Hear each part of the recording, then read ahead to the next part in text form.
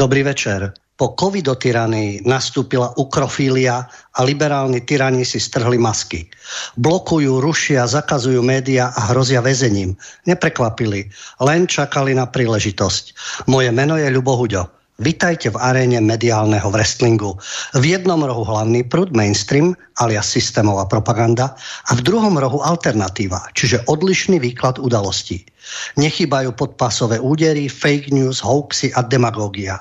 Pravidlá nie sú a rozhodcom je každý z nás. Nad arénou sa vznáša kritické myslenie, no každý si ho predstavuje po svojom. Od tejto relácie neočakávajte neuveriteľné odhalenia a nostradamovské vízie, ale informácie, ktoré stoja za pozornosť a zamyslenie sa. V poslednej polhodinke od 21:30 môžete telefonovať na telefónne číslo 048 381 0101 a počas celej relácie písať maily na adresu studio@slobodnyvysielac.sk. Začnem podobne, ako je to v jednej z Krylových skladieb. Správa z tlače 12. apríla 2022, denník N. Videá internetového agresora Daniela Bombica, ktorý vystupuje pod menom Danny Kollár, neporušujú pravidlá YouTube, hoci obsahujú množstvo dezinformačného obsahu. Obsah kanála sme celý znova zrevidovali a došli sme k záveru, že naše zásady neporušuje, informovala hovorkyňa Google. Bombic má blízko k SNS a hnutiu Republika. Ja len dodám na okraj tej správy, tak ako vieme, že denník N mal vždy blízko momentálne progresívnym súdruhom alebo perverzným súdruhom, ktorý si hovoria Progresívne Slovensko, a predtým vždy Čaputová, Radičová a vlastne ten spolok, ktorý bol zo SME, k Dzurindovi a podobne. Čiže liaheň NATO trolov a EU lokajov. Takže to, čo vyčítajú Bombicovi, musia si pozrieť aj pred vlastným prahom. Ale pokračujem v správe z tlače. Na internete dlhodobo šíri dezinformácie a extremistický obsah. Na sieti Telegram povzbudzuje ľudí, aby obťažovali verejne činné osoby, novinárov, zdravotníkov, hygieničky či policajtov. Zverejňuje ich osobné údaje, aby ich nahuckaný dav potom mohol atakovať telefonicky alebo správami. Vo svojom ostatnom videu na platforme YouTube tvrdil, že Joe Biden sa stal americkým prezidentom pomocou volebného podvodu a zrejme budú zmanipulované aj voľby vo Francúzsku, aby nevyhrala nacionalistka Marine Le Penová. Strašili ľudí, že deti budú vyhadzované zo škôlok a škôl, pretože prichádzajú deti z Ukrajiny. Vo svojich starších videách šíril napríklad starý hoax o tom, že Barack Obama sa nenarodil v USA. Dnešná revolúcia bola podľa neho dohodnutá akcia Sorosa, EŠTB a Mossadu. Izraelská tajná služba Mossad môže podľa neho aj za útok na Svetové obchodné centrum z 11. septembra 2001. Bombic vo svojich videách tvrdil, že pandémia aj vojna na Ukrajine sú globálny podvod. Podľa spoločnosti Google, ktorá prevádzkuje portál YouTube, však tieto videá neporušujú ich pravidlá. Bombic využíva YouTube aj na propagáciu extrémistických a konšpiračných účtov na neregulovanej sieti Telegram. Jeho videá majú tisíce až 10 000 spustení. Ako funguje blokovanie na YouTube? Návod z denníka nenávisti. Na to, aby mohol byť nejaký kanál na YouTube zablokovaný, musí dostať v priebehu 90 dní aspoň 3 sankcie. Ak kanál dostane jednu sankciu, môže byť zablokovaný zhruba na týždeň. Pri dvoch sankciách je pozastavený na zhruba 2 týždne. Po 3. sankcii je kanál úplne zablokovaný. Google nekonkretizoval, koľko sankcií už dostal YouTubeový kanál s názvom Danny Kollár vlogy. Google tvrdí, že videá, ktoré neporušujú pravidlá, ale obsahujú kontroverzný náboženský alebo rasistický obsah, sú posudzované prísnejšie. Tieto videá budú odstránené z odporúčaných videí a budú zbavené kľúčových funkcií vrátane komentárov a hodnotení páči sa mi, informovala spoločnosť. Videá Daniela Bombica je stále možné lajkovať či komentovať. Videá, ktoré sú na hrane, môžu mať obmedzené používanie reklam. Dané videá síce zostanú na YouTube, ale nebudú odporúčané, autor ich nebude môcť peňažiť a nebude môcť využívať kľúčové funkcie vrátane komentárov, dodala hovorkyňa Google. Dannyho sme tu mali naposledy koncom decembra v lani a Nie každý sa musí stotožniť s jeho názormi, nie každému môže byť sympatický či nesympatický, ale mal by dostať priestor na vyjadrenie. Prečo tak leží v žalúdku denníku N, ktorý na ňo organizuje poľovačku? A preto si myslím, že má právo a priestor na vyjadrenie. Dúfam, že máme dobré spojenie. Dobrý večer, Denny. Počujeme sa, Ľubo? Áno. Počujeme. Výborne. Ľubo, zdravím ťa, zdravím poslucháčov zdravím všetkých poslucháčov Slobodného vysielača, všetkých mojich fanúšikov, aj všetkých štromajerovcov a týchto šmidlovcov, ktorí si lipnú na každom mojom slove a môžeme teda ísť na to. Počul som, čo si doteraz rozprával. Denny, takže ja začnem. Zdravím ťa na našich vlnách, ale mal by som prvú otázku na telo. Áno. Vzhľadom na to, čo tam v denníku N teda vo veľkom píšu, tak sa ťa pýtam. Takže ty to robíš pre peniaze z reklamy, aby si ako influencer, vloger mohol vegetovať na Bahamách, alebo si agent Kremľa či nástroj extremistickej internacionály. Čo hovoríš na najnovší útok denníka N na tvoju slobodu prejavu? No najnovšie, prosím ťa, spred 4 či 5 dní už mi niekto písal anonymný výhražný e-mail, ktorý mi chodí teraz akože často mi to denne chodí, ja sa tým absolútne nejako neobťažujem, pretože s anonymnými hrdinami spoza klávesnice sa ťažko bude diskutovať, podobne ako s autorom tohoto článku, o ktorom nevieme, kto to je, pretože sa radšej nepodpísal. Najnovšie som, prosím ťa, Orbánovec, pretože som vyjadril potešenie nad tým, že Orbán vyhral v Maďarsku voľby, aj keď Slováci a Maďari mali vždy nejaké tieto veci spolu. No prosím ťa, Ľubo, čistou náhodou som si pred týždňom pozeral moje doterajšie zárobky na YouTube a dosiahli výšku asi 400 libier za posledné 2 roky dokopy. Myslím akože dokopy. Za reklamy, ktoré som tam ja nikdy nedal, to robí YouTube automaticky a keď si hovoril o tom, že YouTube áno blokuje niektoré nepohodlné kanály tým, teda obmedzuje, že napríklad ich demonetizuje, to sa stalo Michalkovi, Štubňákovi, Daňovi a teda. Mne to ešte nemonetizovali, ja som mal kanálov niekoľko dole, toto mám nový kanál. Strajkov som mal asi neviem koľko, pretože strajky sa vždy po 90 dňoch akože teda zmažú, samozrejme. No ale čo teda môžem povedať, je, a o tom som veľmi otvorene a hlasno rozprával, je, že môj telegramový kanál bol monetizovaný a je možné mi prispievať príspevkami a doslova som sa tomu roky vyhýbal, aby nikto nemohol povedať, že ma niekto platí, ale ma k tomu dokopali niektorí fanúšikovia, ktorí žijú v iných štátoch a chceli ma týmto podporiť, ale ešte stále som apolitický a ešte stále ma nikto neplatí tým, že Dani, tu máš 1000 eur, 500 libier a teraz povedz, že Putin dobrý, alebo Zelenský je zlý, alebo toto, čo si ty tu celé čítali, ja som pôvodne myslel, že to nejdeme čítať, ale ty si to teda celkom si to zrozumiteľne. Aby mali prehľad poslucháči, ak to nezaregistrovali, čo sa teda o tebe píše a ty máš zase právo sa na to vyjadriť. No takto, ako som povedal, ja už sa divím, bez sarkazmu, že v denníku N už nemám svoju kolónku pravidelnú. Normálne by sa to mohlo volať, že ja neviem, Týždeň s Danielom Bombicom, alebo Zlý Dani Kolár, alebo neviem, nech ma volajú aj Jožko, Ferko, Zuzka, ale denník N je vlastne taký, ako toto tiež teraz bez sarkazmu, denník N je vlastne taká trošku vlajka, taká trošku veľká červená línia môjho začiatku, lebo vlastne celá aféra na Slovensku pre tých, čo ma nepoznali, začala tým, že tí, čo sledujú moju tvorbu, tak vlastne tie omrvinky, čo ja som v online priestore nehával 5 rokov pre šialencov menom Benčík a Štromajer, tak vyústilo to v to, že 2019 o mne napísal pán poslanec Benčík blog plný absolútneho honoja s vratkou, na ktorý som ja svojho času vyhlásil normálne peňažnú odmenu, ale doteraz si nikto neprihlásil, aby tam niečo dokázal.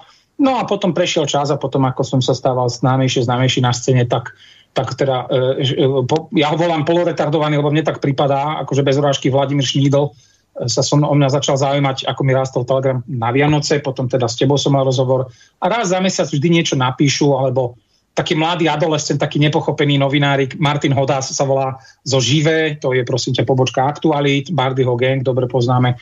Ten si sem tam ripne a oni prídu a najväčšia fantázia je to, že oni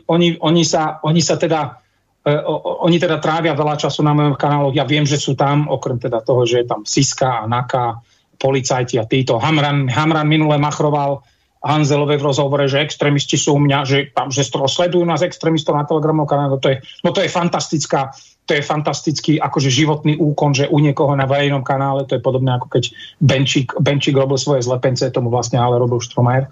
No a toto, čo si tu vymenoval, ja som si to čítal, tak to ono, tento samotný článok, to je len taká, že to je taká celkom, že malá ryba, moc to dôležité nie je pre ľudí, ale ten zoznam, čo títo stážisti, alebo ako ich nazvať, títo šnýdloví učni, lebo hovorím, ja neviem, kto to je, pretože ja to sa zabudol podpísať,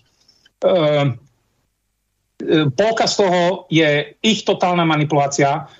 Moja čerešnička, ktorú akože sarkasticky obľubujem, v úvodzovkách obľubujem, zverejňuje ich osobné údaje zdravotníkov, aby ich, tá štilizácia, tá retorika, aby ich nahuckaný dáv potom mohol atakovať telefonicky alebo správami. Nikdy v živote som to nepovedal v jedinom príspevku a nikdy to v živote nepoviem, pretože som není idiot, ako napríklad Bránik, ktorý vyslovene vyzýva ľudí na Facebooku, aby útočili na Blahu. Hej? S ktorým ja samozrejme nič nemám, ale dokonca ani nevyzývam ľudí ako Matej Datro Vít, šéf slovenskej Antify, hej, skutočnej extremistickej ľavicovej organizácie, ktorá vyzýva k ataku, fyzickým atakom na ľudí vo svojich albumoch a tieto pesničky sa hrajú na koncertoch a Naka sa díva a čumí a je ticho a Hamran sa díva a čumí a je ticho a pesničky ako s prepáčením Skurvené Rusko dávno pred nejakým konfliktom na Ukrajine, ktorý som XY krát odsudil a povedal som, že nesúhlasím s Putinom. Joe Biden, americký prezident, no to si snad môže pamätať, to je tak niečo neskutočná, to je tak strašne silné umelé udržiavanie tej ich bubliny, ktorá podľa mňa je na hranici totálneho krachu. Myslím, že sa tak stane, dúfam, že sa tak stane pred slovenskými voľbami. Joe Biden, že sa stal americkým prezidentom pomocou volebného podvodu, však to bol asi, že globálne, že úplne všade tá krivka, ktorá sa tam z ničoho nič zobrala počas noci, ako sa to zrátalo, veď to boli historické americké voľby, lebo mali najväčšiu účasť v histórii, to si všetci pamätajú. Áno, neobávam sa, že budú zmanipulované voľby vo Francúzsku. Ďalšie krásne video virálne som urobil pred pár dňami, kde som jasne povedal, že túto situáciu monitorujem a výnimočne v noci som urobil video, kde som hovoril o tom, že práve, že francúzske parlamentné voľby robia starosť liberálnej mafii a týmto zložkám rôznym vyvoleným kvôli tomu, že sú fyzické. To znamená, že sa tam síce neskôr potom digitálne zrátávajú hlasy, ale musíš ísť k fyzických voľbám a hodiť lístok. Nič sa tam nerobí systémom Dominion, ktorý patrí samozrejme Sorosovým firmám, tieto veci. Svetové obchodné centrum 11. septembra, to akože, vieš, no čo na to? To pre tých mladšie narodených poviem len toľko, že ak ste si mysleli, že padli 2 veže, tak padli 3 budovy. Vy o tom neviete, lebo o tretej, ktorá padla po obede, bez nárazu lietadla, po obede o 5. samozrejme neviete, z hodou okolností to bolo jedno zo stredísk CIA, čuduj sa svete. Dvojičky patrili Larrymu Silversteinovi, ktorému patrí polka New Yorku. Je to známy, silný židovský developer, ktorý má vyslovene, že miliardy. Dal sa deň predtým poistiť na niekoľko miliárd. Dvojičky, keby nevydržali, tak by ich museli zastaviť a evakuovať všetkých ľudí minimálne na 4 roky. A 4 roky a 1 miliardu dolárov by trvalo odstránenie azbestu, pretože azbest sa kedysi v rokoch 60. 70. veľmi úplne že šialene používal v Amerike aj v Anglicku.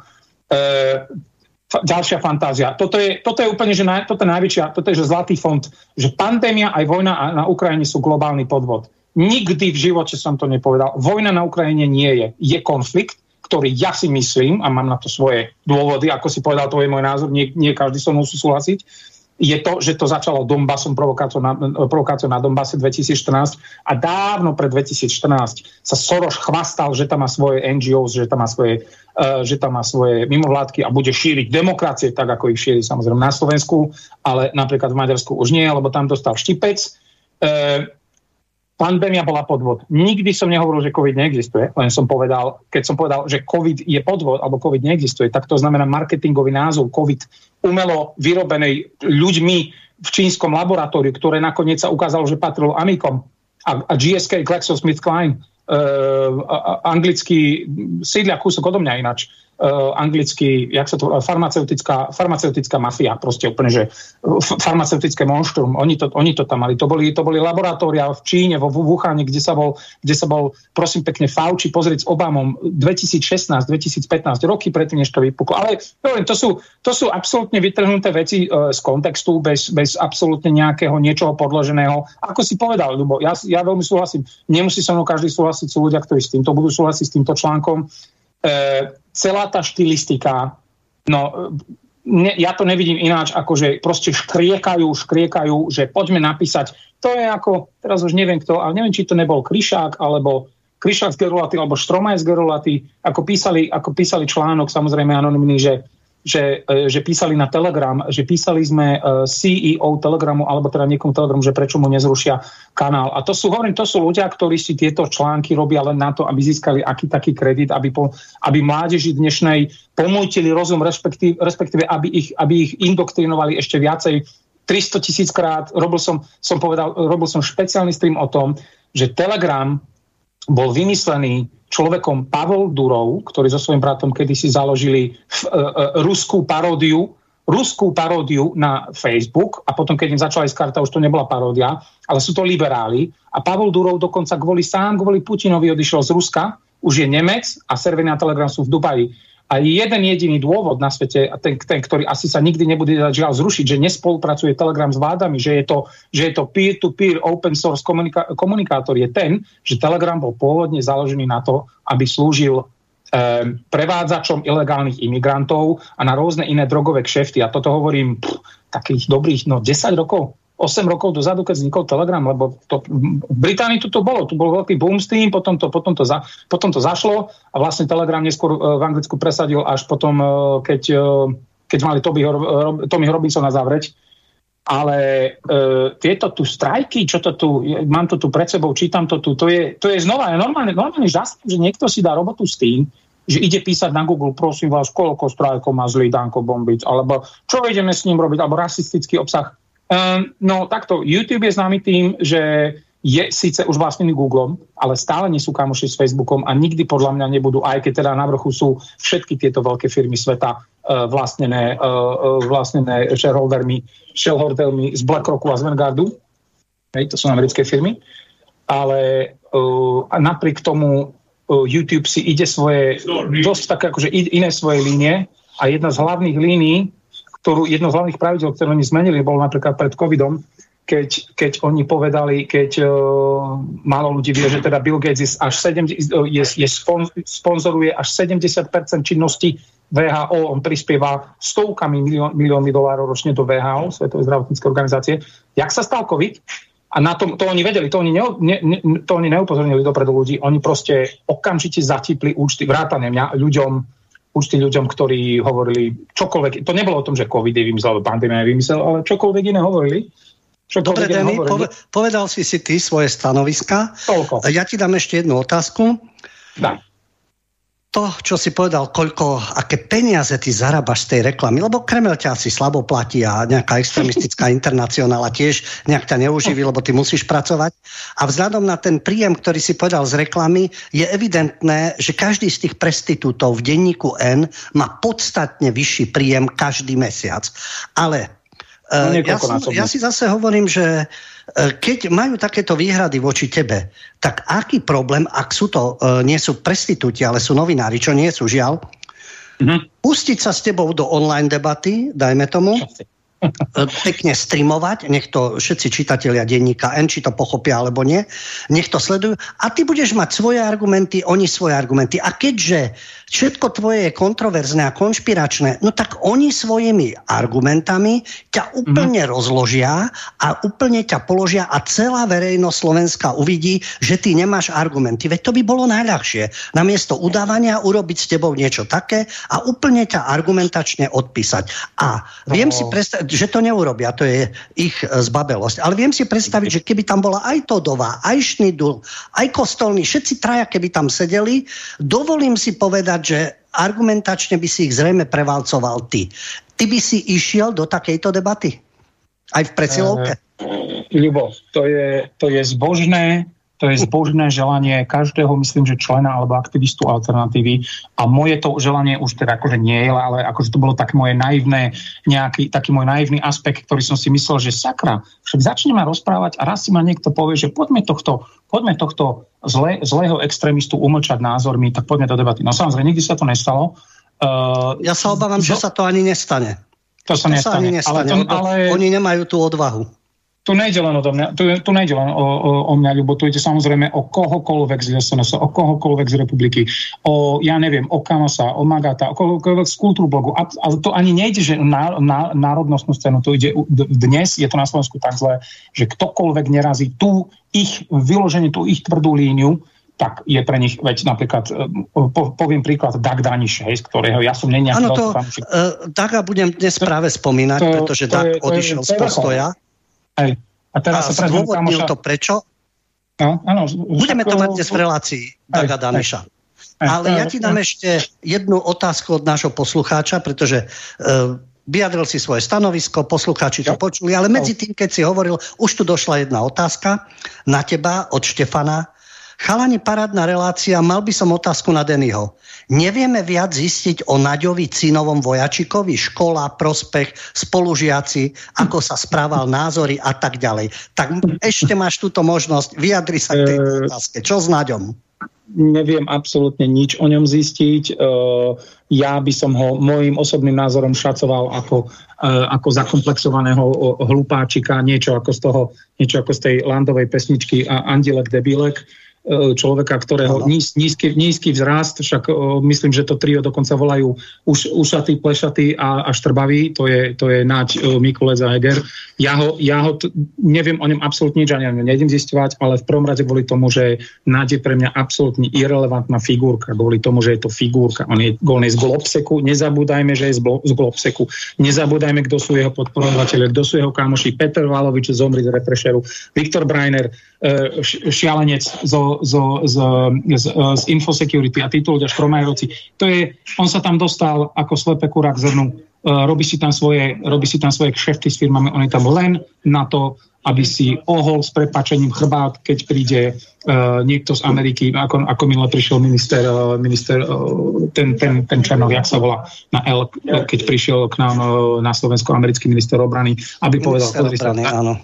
Aj minister obrany. Hej, to s tou S-300-kou, keď to povedal, keď sa teda... To teraz nejde o to, že on oklamal celý národ, to akože to bolo očakávateľné, hej, ale aj tak je to šok, keď to zažiješ, ale to on ako to potom ospravedlní, že jak to povedal, operačná bezpečnosť a takéto sráčky neskutočné, že operačná bezpečnosť, S-300 operačná bezpečnosť? Ja som to povedal, podľa mňa to není prehnané, zatiaľ nás do vojny.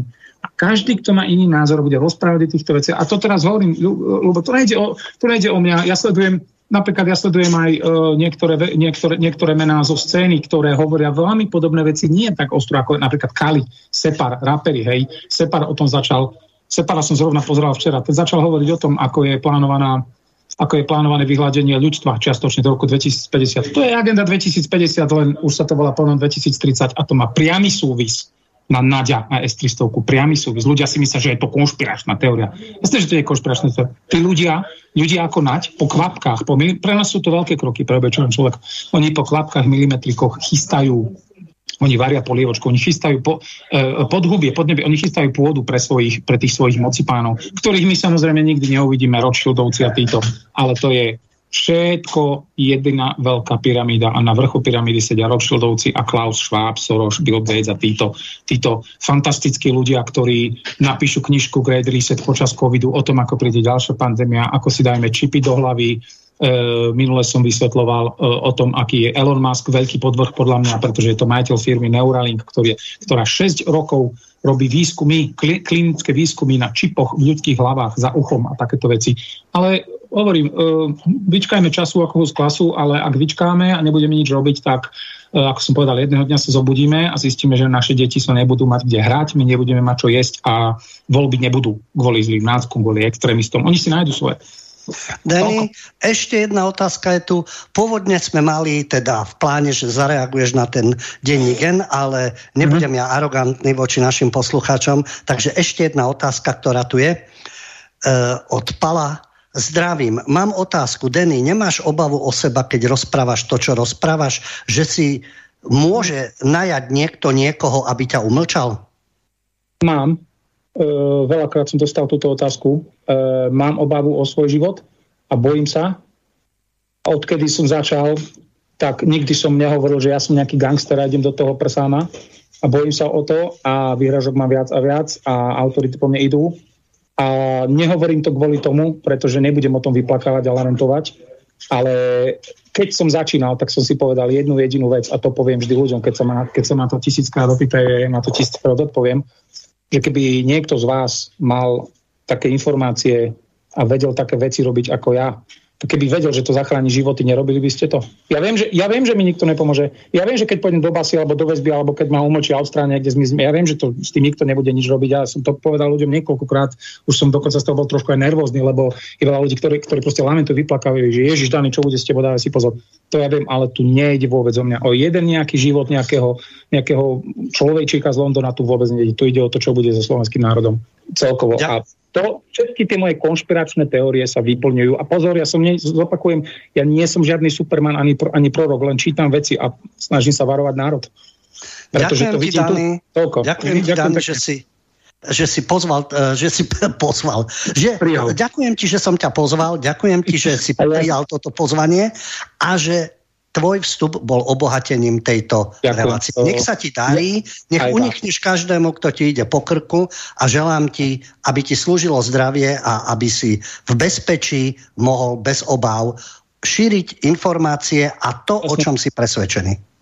Ľubo, ja ti ďakujem za pozvanie, sebe ďakujem za prijatie a poslucháčom za poslúchanie. Ďakujem, opatrujte sa. Maj sa pekne, ahoj. Ahoj. Vážení poslucháči, po skladbe si dáme ďalšie témy v rámci mediálneho wrestlingu.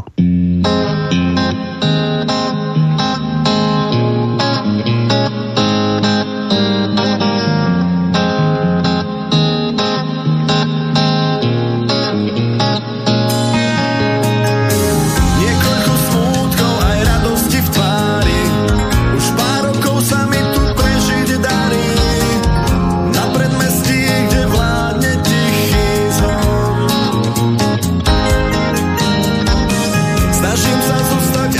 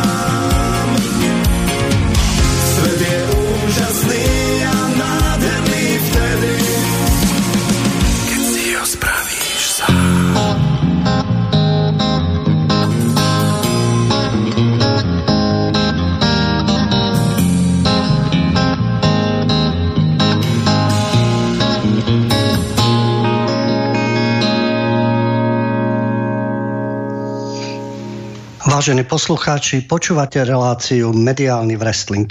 Len na vysvetlenie, aby to niektorí nepochopili zle, že som umlčal Dennyho, aby som mohol pokračovať ja.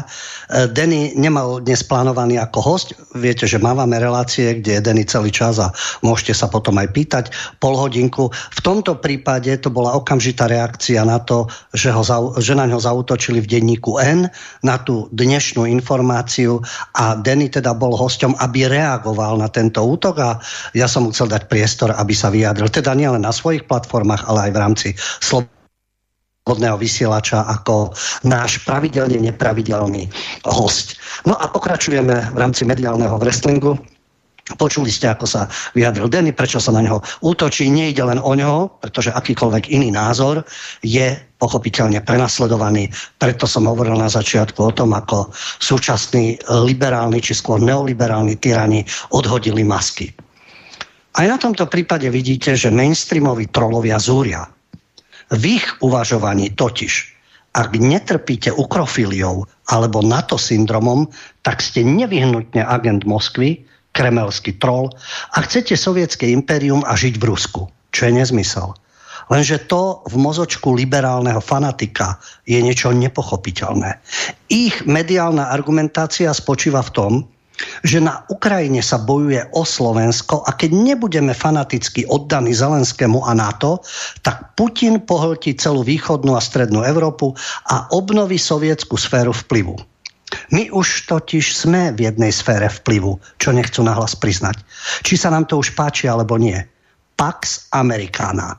V preklade americký mier, je to tradícia odvodená od mier, ktorý ponúkal Rím, rímska ríša.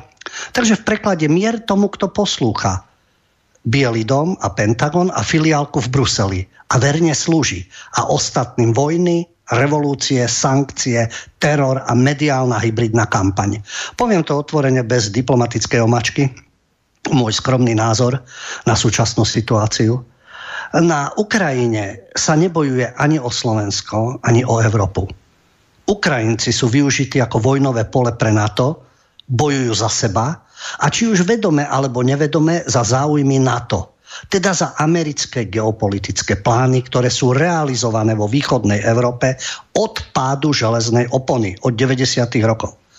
Rusi bojujú za svoje záujmy a za svojich ľudí a proti plánom NATO na ďalšie rozširovanie. K tomu však treba prirátať historické účty, nevraživosť a vyburcovanú nenávisť vzájomnú a krvácajú jedný i druhý. Ľudský, ekonomický, ich vojenský. No na ich vzájomnej krvi parazituje niekto iný. Ten upír ani nemusí bojovať. Len sleduje. Dodáva zbrane, podnecuje, kalkuluje a masy na jednej i druhej strane sú spracovávané jednostrannou vojenskou propagandou. U nás mainstream, teda hlavný mediálny prúd, tak ako vždy podáva obraz vojny len z pohľadu generálneho štábu NATO a teraz je to podľa ukrajinských ozbrojených síl. Nepresadzujú mier a ukončenie zabíjania, ale naopak. Militarizáciu Ukrajiny, porážku Ruska, popravu Putina, no a druhá strana sa zákonite radikalizuje. A nemieni sa zmieriť s porážkou. Takže tu máme na obzore nekonečný konflikt. Komu to tak asi môže vyhovovať?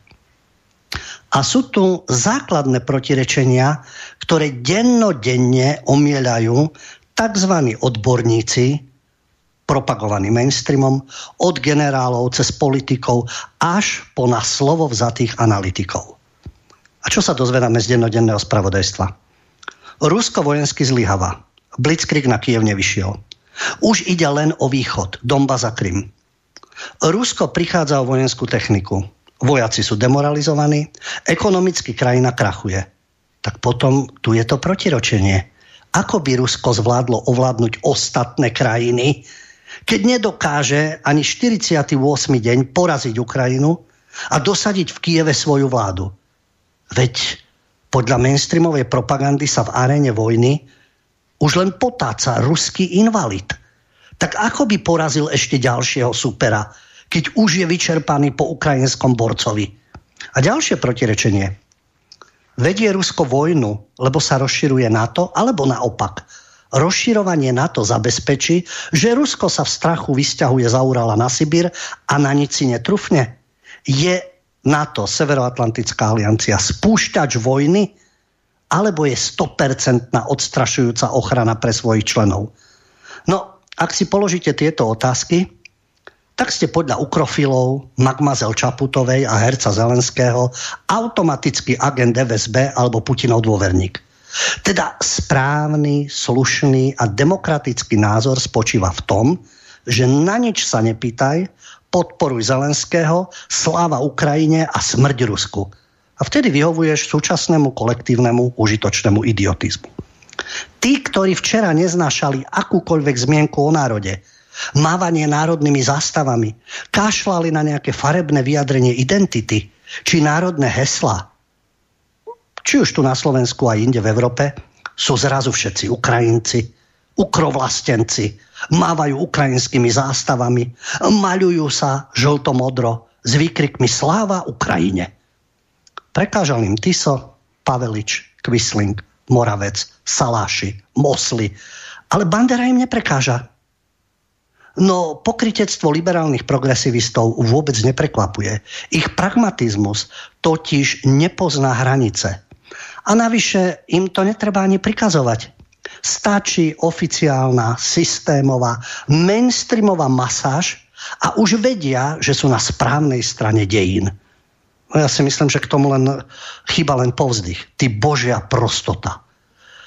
A v tejto súvislosti je zaujímavý názor generála Andora Šandora, ktorý je v podstate v mainstreame, bol teda obľúbenou postavou, ale nedávno v rozhovore pre kanál Zákony bohatství Tomáša Lukavca sa, myslím si, vyjadril veľmi racionálne a racionálne, čiže veľmi rozumne. Bez emócií, bez rusofóbie, bez ukrofilských sklonov a podobne. Keď povedal, ten tlak by neustal žiadny ruský prezident. Je jedno, či by tam bol Putin, Jelcin alebo ktokoľvek. Preto dnešné debaty, či Šojgu odstráni Putina, sú úplne nezmyselné. Čo by sa stalo? Šojgu alebo niekto iný odstráni Putina a bude čo?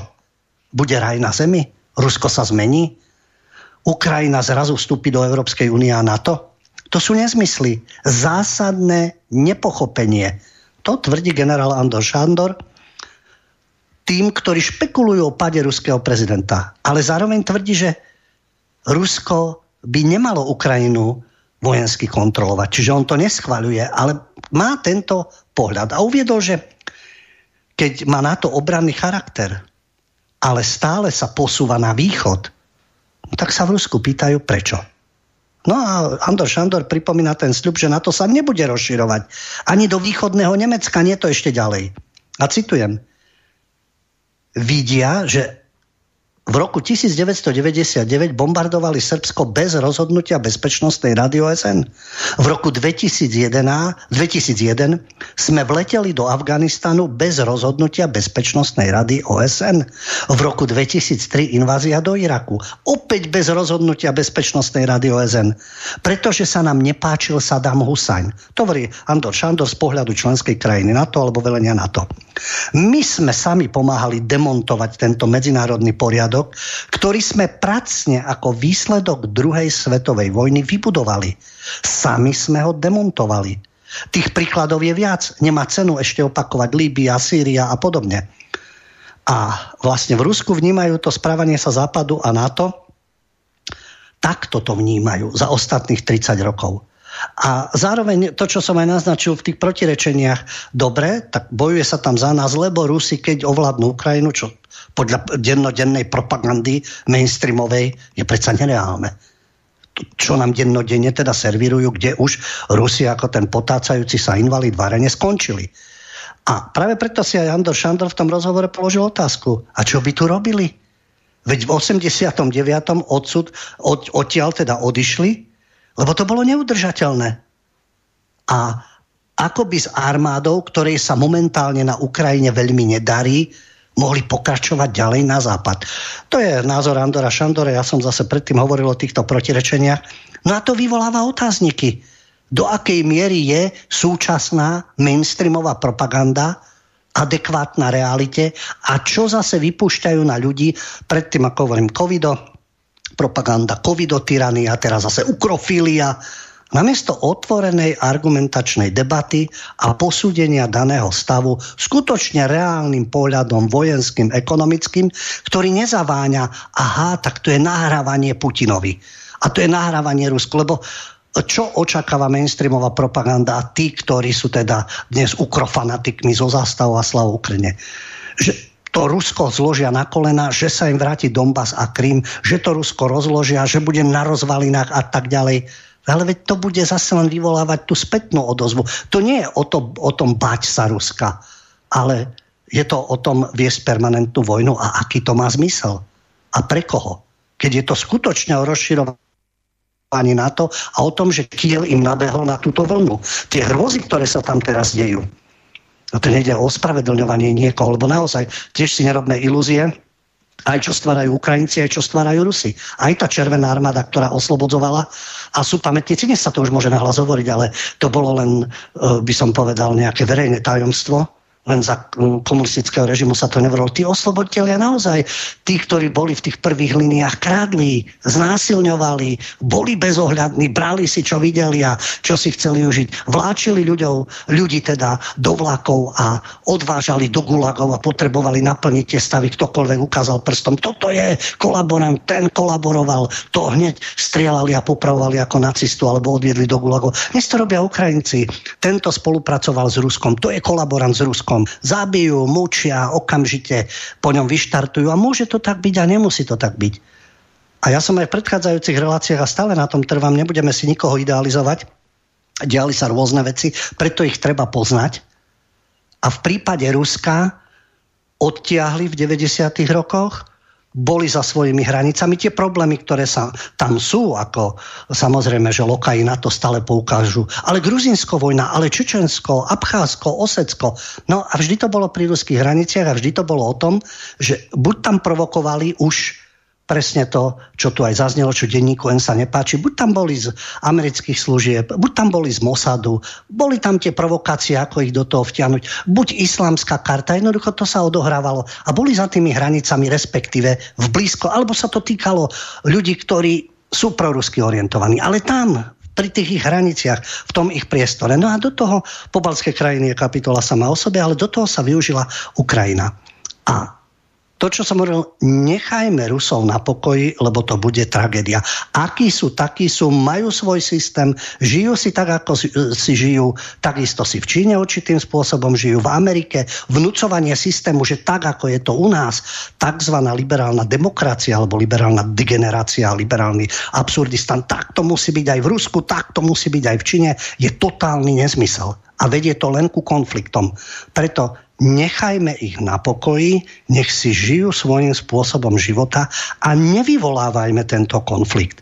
Nie, vyvolal sa ten konflikt, odtrhli sa z reťaze, môžeme povedať, áno, jedni druhý, no ale to monštrum, ktoré bolo v tom svojom priestore a dokáže sa v čase vojny správať tak, ako ktokoľvek iný, sa dokážu diať zverstva. Majú aj Ukrajinci vo svojej histórii to, čo páchali kade tade. Vieme, čo sa dialo na Balkáne.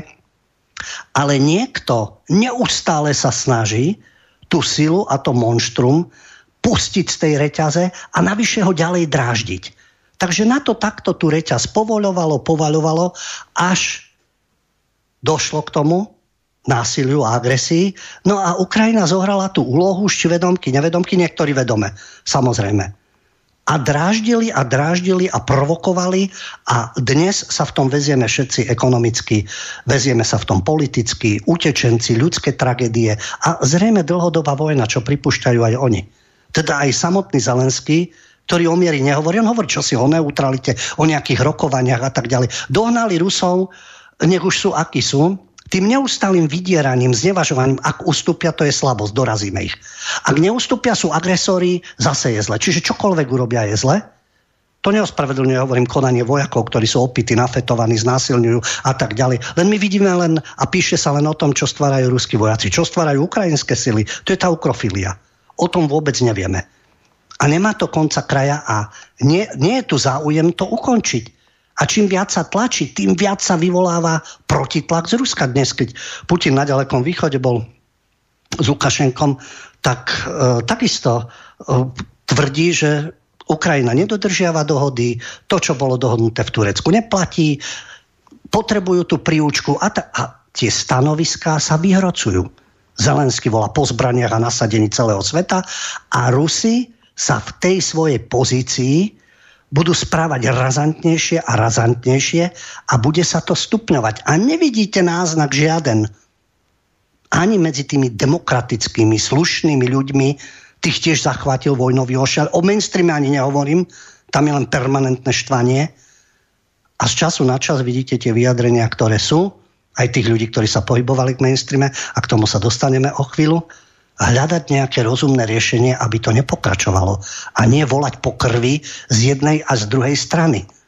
A to žiaľ prestitúti v každej vojne robili.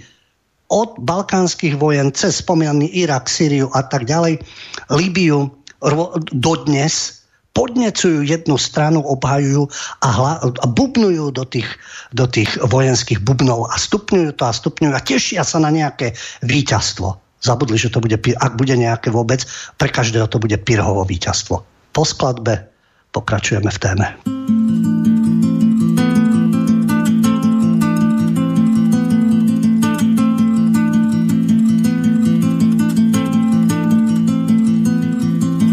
Je jaro, větry vanou od jihu do cely, s Bohem či nashledanou obecné veselí. Jsou stromy plné mízy a někdo jiný sklízí to, co jsme zaseli, to, co jsme zaseli. Jsou stromy plné mízy a někdo jiný sklízí to, co jsme zaseli, to, co jsme zaseli.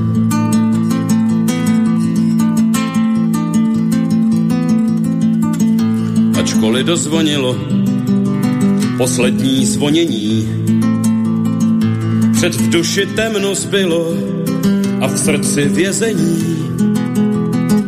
Povinných ani slechu a jiným ku prospěchu jsou naše ranění, jsou naše ranění. Povinných ani slechu a jiným ku prospěchu jsou naše ranění, jsou naše ranění.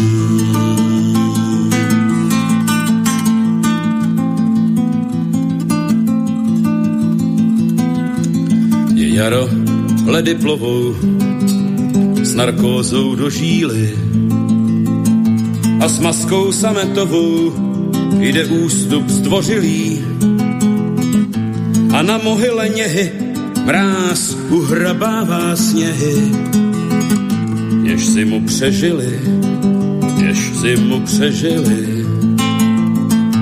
A na mohyle něhy mráz uhrabává sněhy, jež si mu přežili, jež si mu přežili.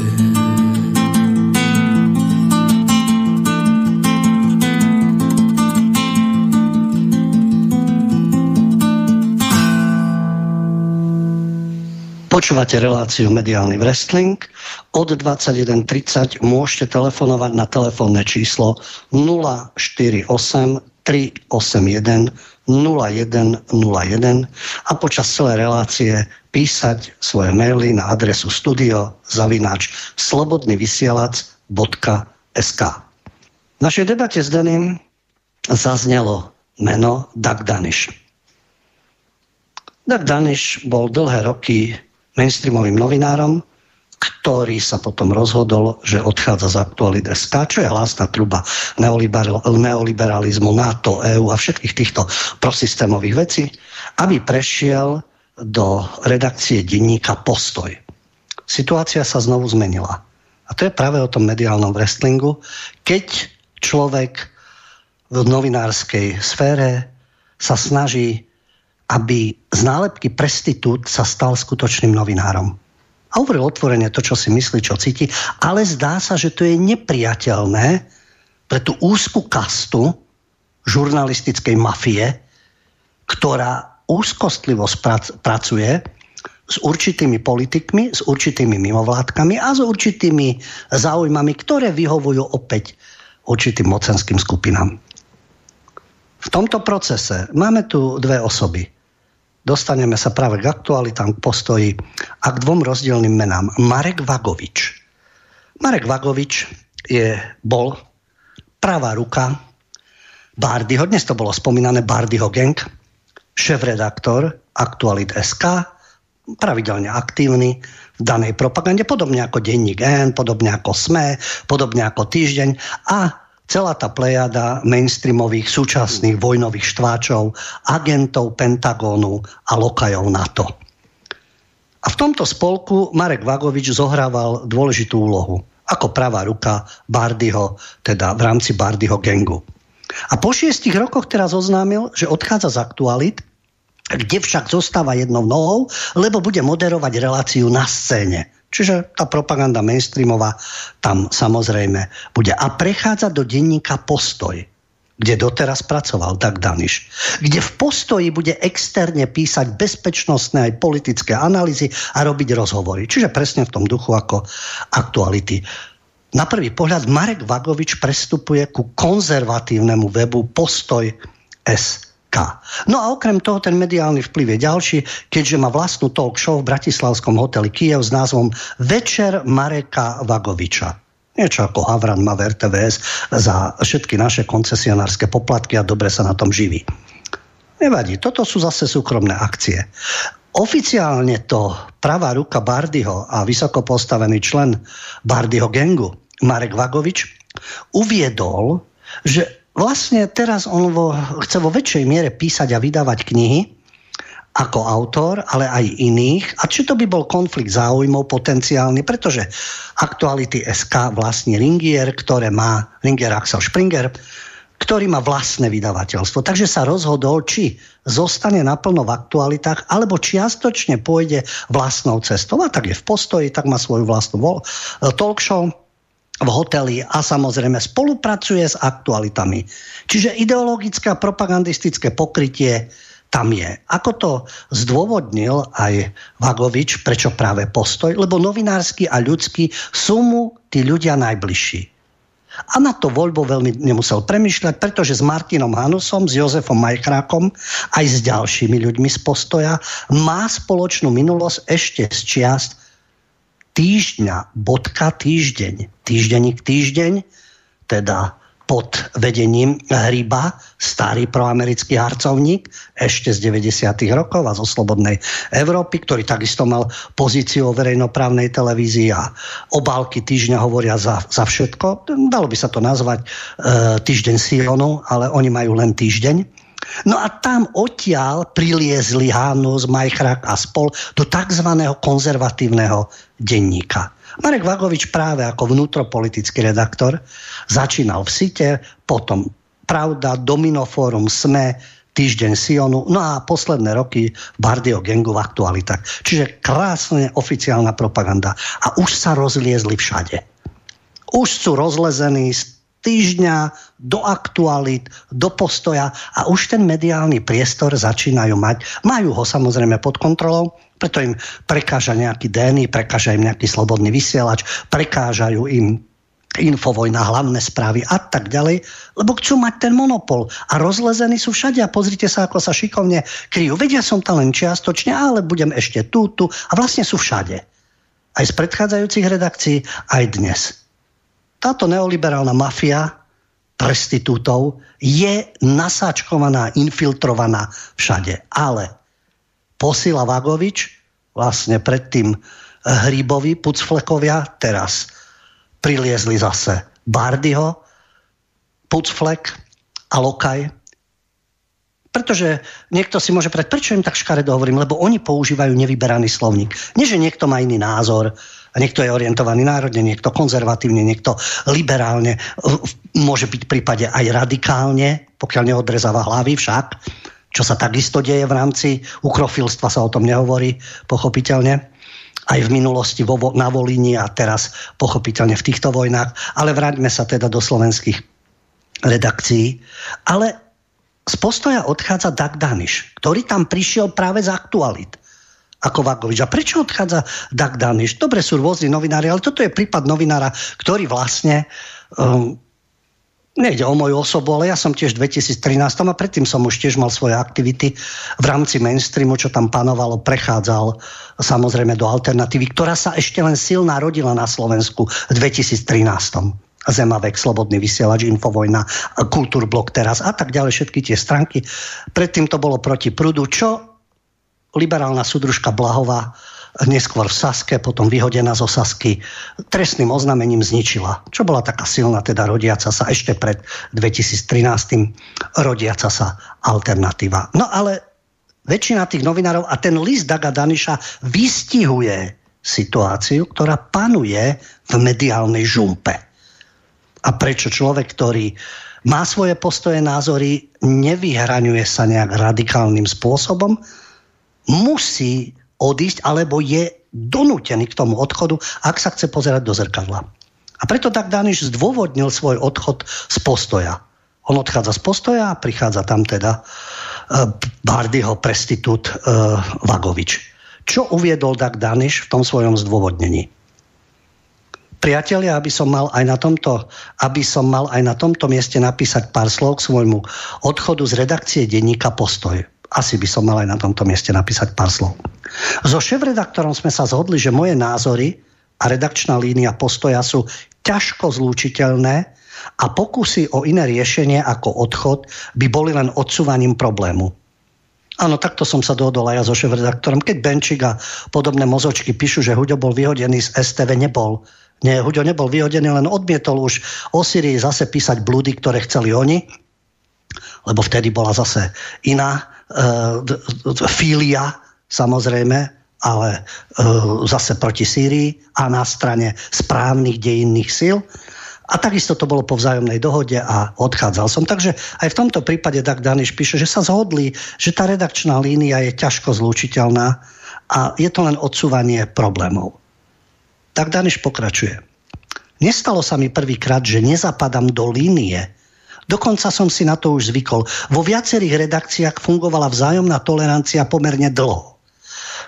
Práve preto, a ja môžem povedať, že v rámci aj tej verejnoprávnej televízie, kde som ja vlastne strávil 17 rokov, tá tolerancia niekedy bola väčšia, niekedy menšia, ale ako tak sa dalo existovať. A aktivity, keď už bol internet, teda vo veľkom, boli možné aj inde, kde ste si viac mohli povedať. No a potom už samozrejme prišiel ten prístup, ktorý je dnes liberálno-demokratický, ak máš iný názor, ako je naša línia, oficiálna, systémová, prípadne danej strany, ktorá je pri moci, a to je jedno, či je zľava, správa, alebo akákoľvek a Lipšicové stádo, tak si nepriateľný a budeme ťa ničiť ekonomicky, ľudsky po každej stránke. Takže keď píše Dag Daniš, ako to vo viacerých redakciách fungovalo do času, to vždy záviselo od toho, že aký človek nastúpil do vedenia redakcie. A píše, na druhej strane o niečo ťažšie si človek zvykne na to, ak začnú upravovať a meniť jeho texty, respektíve ak sa z nich vypúšťajú vety či celé odseky. Niekedy pred uverejnením komentára, niekedy po uverejnení. Ináč cenzúra u nás neexistuje, samozrejme. Tí, ktorí majú autocenzúru, to majú ľahké, lebo vycítia, čo chce od nich šéfstvo, no už sa prispôsobia. Ale Dag Daniš pokračuje pri tomto cenzorskom škrtaní a vyhadzovaní bez vedomia autora, ktorý je podpísaný pod textom. Po krátkej úvahe som usúdil, že na taký moderný a dynamický prístup som už asi pristarý. Keď sa stane, že línia redakcie a názor komentátora sa až priveľmi rozchádzajú, po ruke sú dve možnosti. Prvou je prispôsobiť sa nárokom nadriadených, okolia, režimu a dnes už aj bojovej vlajky, no musí byť žlto-modrá, pochopiteľne, bez toho, aby ste vyťahovali Zetko a ruskú zástavu a podobne, ale musí byť žlto-modrá, lebo ináč neprichádza nejaké slušné správanie sa k vám do úvahy. A tú myšlienku, ktorú spomína, dovolím si povedať na základe svojej skromnej, keď to zoberieme od 89. profesionálny záujem o zahraničnú politiku, tak je to vlastne 33 rokov. Dovolím si povedať po týchto skúsenostiach, že toto je drvivá väčšina novinárov. 90%. 95. Prispôsobím sa nárokom nadriadených, okoliu, režimu, danej bojovej zástave. Bombardujeme Srbsko, úžasné. Napadneme Afganistan, úžasné. Napadneme Irak, úžasné. Rozvrátime Sýriu, zabijeme Asada, úžasné. Libia, Kadáfiho, mŕtvolu vláčime, ukazujeme v záberoch. Áno, tak je to správne. A blbeček, ktorý pracuje v strižni, nič zlom. Niektorí sú inteligentní, niektorí blbečkovia, ktorí ešte s redaktormi strihali. To som tiež zažil. Povie, áno, tak je to správne. A kochá sa na zohyzdenom tele Kadáfiho, lebo všade písali, že je to správne. Tak sa budeme ukájať na jeho zohyzdenom tele, lebo takto vyhovuje Západu.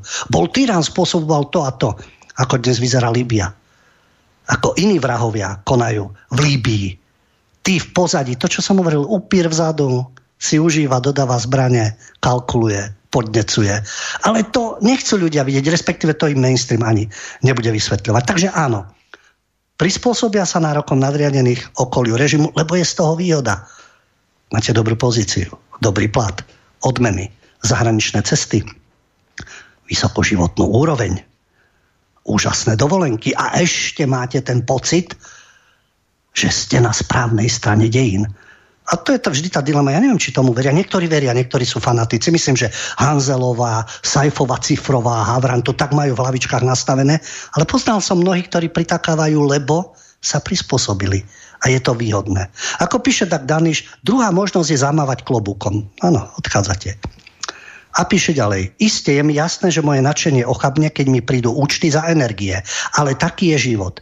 Toto je presne princíp, keď sa ma aj niektorí v debatách pýtajú, a prečo to tí novinári robia? On nemáte informácie, respektíve je fanatik do tej ideológie alebo do toho súčasného systému alebo do tej vládnej garnitúry, alebo naopak. No áno, prídu účty. Ja tomu hovorím už dlhodobo, pretože mám takisto skúsenosť v rozhovore s novinárom, ktorý je dnes úspešný. Nebudem hovoriť kde čo, ale je úspešný, hypotekárny novinár. To je väčšina národa. Mám hypotéku. Mám byt, ja neviem, auto na leasing, rodina chce ísť na dobrú dovolenku k moru, no veď Adam, nepôjdem k nejakej vodnej priehrade na Slovensku. To už nie je cool a trendy. Aspoň to Chorvátsko a tam sa chcem mať dobre. No a vtedy potrebujete tučný plat. A tučný plat je za službu a oddanosť. A tak to vnímajú aj šéfredaktori, šéfstvo a tak ďalej. Iný názor sa netoleruje. A teraz tie výhrady, ktoré sú a ktoré Dag Daniš presne vystihol a ktoré počúvame tu na Alternatíve, ako Dag Daniš nič nové nepovedal. Prezrel, ale povedal by som, keď si zoberieme tú silu Alternatívy od 2013, keď to začalo vlastne Slobodný vysielať, začal potom Zem a vek a potom ďalšie tieto projekty a dnes už celá tá škála Alternatívy, tak si zoberme, že to je tých 9 rokov. Po 9 rokoch píše to, čo sa celý čas odohrávalo v rámci Alternatívy. Citujem. Áno, 2 roky som tvrdil, aby bolo očkovanie namierené len na ohrozené skupiny, nie plošne na všetkých, keďže následky nových vakcín sa stále skúmajú. Po niektorí preto usúdili, že som dezolát a konšpirátor. To používa Bardio gang a Vagovičovci a Čvargelita okolo Havrana a spol. A Hanzelovej a Kovačiča a tak ďalej. Ďalšie. Áno, od volieb už tak intenzívne nekritizujem Smer, viac kritizujem novú vládu a tvrdím, že principiálne nároky na dodržiavanie práva a fair play by sme mali mať po Kaliňákovi a Kováčikovi aj na Mikúca a Lipšica. Po niektorí preto usúdili, že som na strane mafie. O tom to je, padni komu padni. Prečo mám kryť nejakú politickú garnitúru? Len preto, že sú mi sympatickí Todova, Kostolný, Šnídl a spol. Ďalšia závažná aktuálna vec. Dag Daniš. Áno, myslím si, že prvoradé by mali byť aj v čase vojny záujmy Slovenska, potom záujmy Európy a až potom záujmy Spojených štátov. Rusko sa vyfarbilo ako agresor, ktorý porušil medzinárodné právo. Je to tak? No dodávam, že aj americká bezpečnostná politika v Európe niekedy prináša namiesto riešení problémy. A hlavne vtedy, ak Američania ignorujú pozície Nemecka, Francúzska a ďalších európskych členov NATO, ktorí radili s rozširovaním aliancie pribrzdiť. Opäť si skromne dovolím povedať, že Na úvod som hovoril o tom, že to sú geopolitické záujmy Američanov, ktorým slúži NATO. A filiálkou je Brusel. A čo za to schytal Dag Daniš? Bo niektorí preto usúdili, že som Putinov agent. A už to tu máme. Dezolát a konšpirátor, lebo nie si fanatik do covidopropagandy. Na strane mafie, lebo nekritizuješ Smer 24 hodín, ale všimneš si, čo za psychopati dnes vládnu. Na Putinov agent, lebo nie si ukrofil. A pokračuje ďalej, čo je teda výstižné a čo by malo platiť pre novinárov. No nemienim byť ticho alebo prikyvovať na ten typ režimovej politiky, ktorý nás oberal a oberá o slobodu, prosperitu a mnohých aj o zvyšky múdrosti. Stupňovanie agresivity, hnevu, nenávisti, bojového pokriku, túžba umlčať a vymazať tých druhých, to sú liberálni fašisti. Podotýkam, pokračujem ďalej. To všetko, ak nepribrzdíme, asi nepovedie k šťastným koncom. Nie. Nedieje sa to len na Ukrajine. Deje sa to tu, v našich hlavách. A deje sa to roky. Presne tak dovolím si povedať. Prvá, ešte si dovolím povedať zo svojich skúseností, prvá vojna na Balkáne 91-95, to ešte nebolo ten fanatizmus Srebrenica, nemôžeme to spochybňovať a pomaly je to druhý holokaust a tak ďalej. A v rámci srbofóbie a bosnafílie, ako by som to nazval z dnešného pohľadu, sa ešte ako tak dalo. Keď prišiel 99. a bombardovanie Srbska, už to nastúpilo. Už len jednoznačne deje sa to roky odvtedy. Vojnová propaganda, opájovanie jednej mocnosti. A Dag Daniš to výstižne píše na záver. Prispeli k tomu aj médiá a prispel som k tomu aj ja. Moje odhodlanie neurážať, vážiť slova a tlmiť vášne občas zlyhalo. Klobúk dolu, že si to priznáva. Keby si tak všetci priznali. A záver. Môžeme mať iné názory, iné predstavy, iné videnie sveta, iných priateľov aj nepriateľov, no nemali by sme sa vyháňať a vymazávať. Nezabúdajme, že stále tvoríme jedno spoločenstvo, jeden národ, odkazaný na to, aby tu aj ďalej žil. Najlepšie, ako to vie. Výstižné slova, plne sa s nimi stotožňujem, preto som to tu zaradil. A preto z toho vyplýva, aby sme než boli bezohľadní, veď pomáhame utečencom, odmietame tú vojnu. Ale to, čo stvárajú Naďovci a Korčokovci a Čaputovci, nie je sláva Ukrajine, nie je sláva Rasii, smrť Rusku a smrť Zelenskému, ale sláva Slovensku v prvom rade. A starať sa, čo pre nás z toho vyplýva. Nie, že byť egoisticky, nevšimať si. To zase nás dojímajú liberálne demagógovia. Čo to je, že sa niekto nezaujíma ukrajinských utečencov a neprelieva dennodenne slzy nad Ukrajinou. Oni neprelievali takisto pri iných vraždách a zabíjaní vo svete. Podporovali tu US Army, podporovali Pentagon, podporovali vraždenie. To bolo ďaleko. To bolo na Blízkom východe, to bolo za Stredozemným morom, to bolo na severe Afriky, Balkán bol bližšie, to je pravda, aj tam boli ignoranti a pokrytecky budú niekomu niečo vyčítať. A tieto médiá sú vojnoví štváči. Pri najmenšom od 99. Po skladbe si dáme ďalšie témy.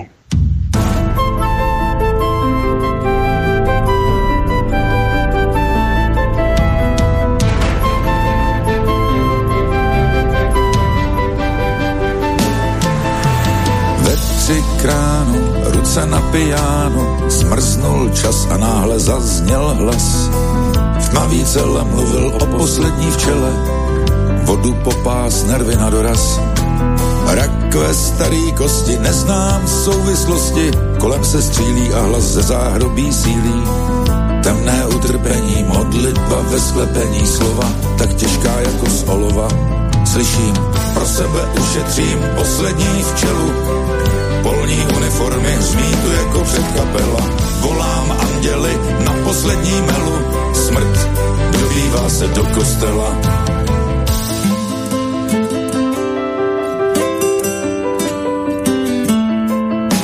Zřím do tváře padlého výsadkáře. Čelo mi rosí, jak přízrak mě prosí. Ať je vysloveno, zapsáno její jméno. Ať její kosti křičí do věčnosti. Díky vínku chytám pomalinku o co kráčí a už mi to stačí. Můza mi říká, že tu jde o Gabčíka, snad jeho přání chycem do dlaní. A zas to pro sebe ušetřím poslední včelu. Polní uniformy hřmí tu jako před kapela.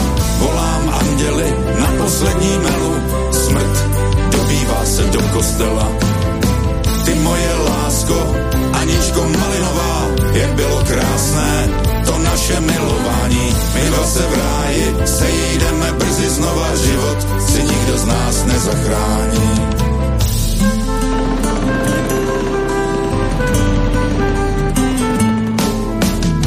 Ozvěna hlasu z hlubiny času zní v hlavě jako ze sna probuzení.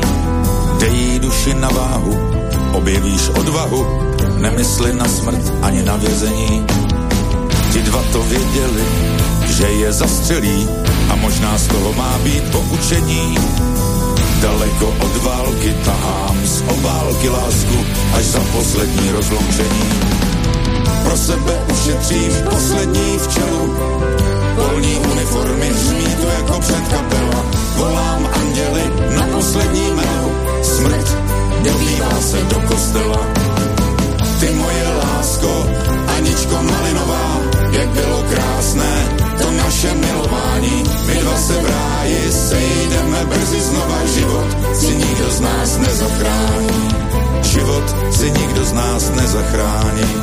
Život si nikdo z nás.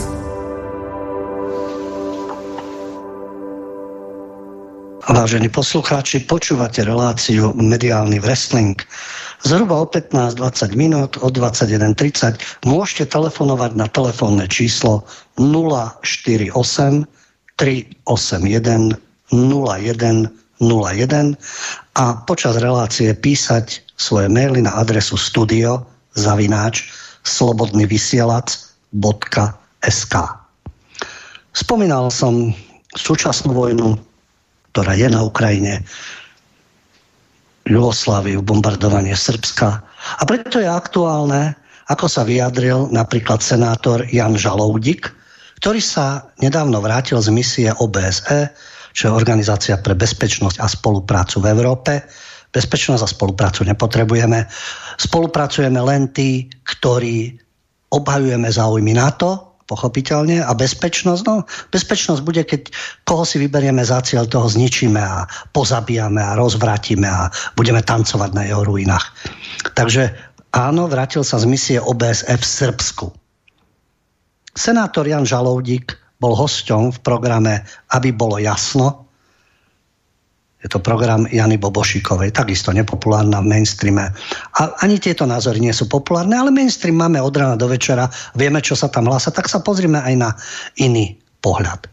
Senátor Žalúdik bol pri nedávnych voľbách ako pozorovateľ, ktoré potvrdili ďalší mandát pre prezidenta Vučiča. Zle. Takisto ako Orbán vyhral Maďarsku, zle. Okamžite sa spustia útoky, ako ich izolovať, hodnotiť negatívne, lebo keď nevyhrajú progresívni neoliberáli, tak sú voľby buď zmanipulované, alebo ľudia strašne hlúpi. Keď volia progresívnych fanatikov a liberálnych tyranov, ktorí tárajú o liberálnej demokracii, vtedy sú voliči inteligentní, rozhľadený a všetko bolo v najlepšom poriadku. Typický demokratický prístup neexistuje, aby som prehral. Ja musím vždy vládnuť, lebo ľudia to chcú. A ľudia to chcú, lebo ich pekne mediálne zmasírujem za obrovské peniaze, čo je nezmysel, že by nejaké vydavateľské domy a filantropy a nejaký zahraničný vplyv, aby chcel ovplyvňovať myslenie ľudí a nejak negatívne, lebo vždy tie tlaky spočívajú v tom, aby ten národ a tí obyvatelia sa mali fantasticky, boli rozhľadení a využívali zdroje vo svojej krajine. Krásna predstava, možno na papieri. A práve preto sa senátor Žalúdik aj vyjadril k tomu, čo sa dialo v 99. To schvaľovanie bombardovania, že bolo hlúpe a nešťastné, ale Srbi to vnímajú vo vzťahu k Českej republike, že išlo v súvislosti s Čechmi, aj Moravanmi a Slezanmi, o drobnú nedostatočnosť, ktoré vzťahy medzi krajinami nepokazilo. Napriek tomu, že aj on teda navštívil pamätník, ktorý je zasvetený pamiatke 90 detí, ktoré pri bombardovaní zahynuli. 90 detí, ja viem, je to menšie číslo ako dnes na Ukrajine alebo na Donbase, hoci takisto podľa mainstreamu deti na Donbase nezomierali. Pokiaľ samozrejme ostreľovali Ukrajinci, ukrajinská armáda. Tam deti nezahynuli. Vraj je to vymysel. To je asi ruská propaganda. A tí Rusi samozrejme tam na tom Donbase postavili nejaké pamätníky, napísali mená, asi v tých nemocniciach nakrutili tie detičky bez ručičiek, bez nožičiek, lebo to nerobili Ukrajinci. Áno, ostreľovali aj Rusi. Práve preto je to o tej vzájomnej vojne, o tom živení nenávisti, z ktorých niekto ťaží a podnecuje z jednej aj z druhej strany. Aby nebolo jasne stanovené, my sme sily dobra. Tu sa už dávno zotreli sily dobrá a sily zla. To už je len propaganda mainstreamová, ktorá je absolútne podlieha ukrofílii. Ale vráťme sa teda k tým nešťastným deťom. Pamätník na tých 90 detí, ktoré tam bolo. A v súvislosti aj s týmito udalosťami senátor Žalovdík má výhrady k médiám. No to je nemysliteľné, hádam len k alternatívnym. Nie. Pokiaľ niečo vytýka, tak médiám, že nám nenechajú vlastné názory. Nám všetkým politikom, bežným ľuďom a tak ďalej. A veľmi sa mi páči jeho citát. Nie som ani Zemanov, ani Fialov. Môžeme to transformovať na naše pomery. Nie som ani Ficov, ani Hegerov, ani Čaputovej. On pokračuje. Ani Putinov, ani Bidenov, ani Macronov. Ja som mamin. Lebo to pôvodné, čo vás naučím, matka, to je ten základ. A to ostatné je už vaša vec voľby. Jasne, prichádza puberta, vaše rozhodnutia, ale to základné, čo vám štepuje matka. Takže bežný človek, alebo uvažujúci, alebo hrdý človek a dôstojný nie je Ficov, ani Čaputovec, ani Putinov, ani Zelenského, ale mamin. Veľmi pekné, či sa to niekomu páči, mne sa to teda páčilo. A ďalej konkretizoval, že pokiaľ má prejav nejaký prezident alebo premiér, či už je to Biden, Macron, Putin alebo Modi, India, tak je zbytočné, aby niekto zo zväzáckých kolegov, to sú dnešní prestitúti, ktorí sa tvária, akí sú demokrati, havloidi, liberáli, a sú v podstate to isté, čo boli zväzáci 50. rokov. A tie ich prejavy, aby niekto z týchto v úvodzovkách zväzáckých kolegov začal vysvetľovať a vysvetľoval vám, objasňoval, že čo vlastne povedali. Ale človek si to vypočuje, urobí si názor a ten môže byť aj veľmi kritický, ale urobí si vlastný názor, hovorí senátor Žalovdík. Asi usudzuje podľa seba, ale veľmi správne. Ale hovorí o tom, že ale doba je taká, že hovoria, že my síce môžeme voliť slobodne, ale nie sme dostatočne bystri na to, aby sme dokázali niečo vyhodnotiť. Nám to musia vyhodnotiť. A to je podľa senátora veľký defekt, ktorý sa nám vráti spätne ako bumerang, pretože nič horšieho pre demokraciu nie je ako málo mysliaca populácia. A naozaj mainstream si myslí, že práve ten ich výklad reality je správny a tí, ktorí to vnímajú rovnako ako tí frenetickí moderátori a reportéri rôzni, tak vtedy sú to tí rozumní a mysliaci ľudia. Tí myslia kriticky. Tí ostatní to sú dezoláti, konšpirátori, Putinovi agenti, hoci sa nemusia zastávať ani vojny, ani rôznych vojenských operácií, ani rôznych vodcov. Ale nemajú ten istý názor, ktorý sa presadzuje v televízii. A keď sa pýtali senátora, čo si myslí, ako sa bude ukrajinský konflikt vyvíjať, tak Žalovdík konštatoval, že pokiaľ chce niekto rýchly koniec konfliktu, a rýchly nechce, ja neviem, mám ten dojem, že nikto nechce rýchly koniec konfliktu.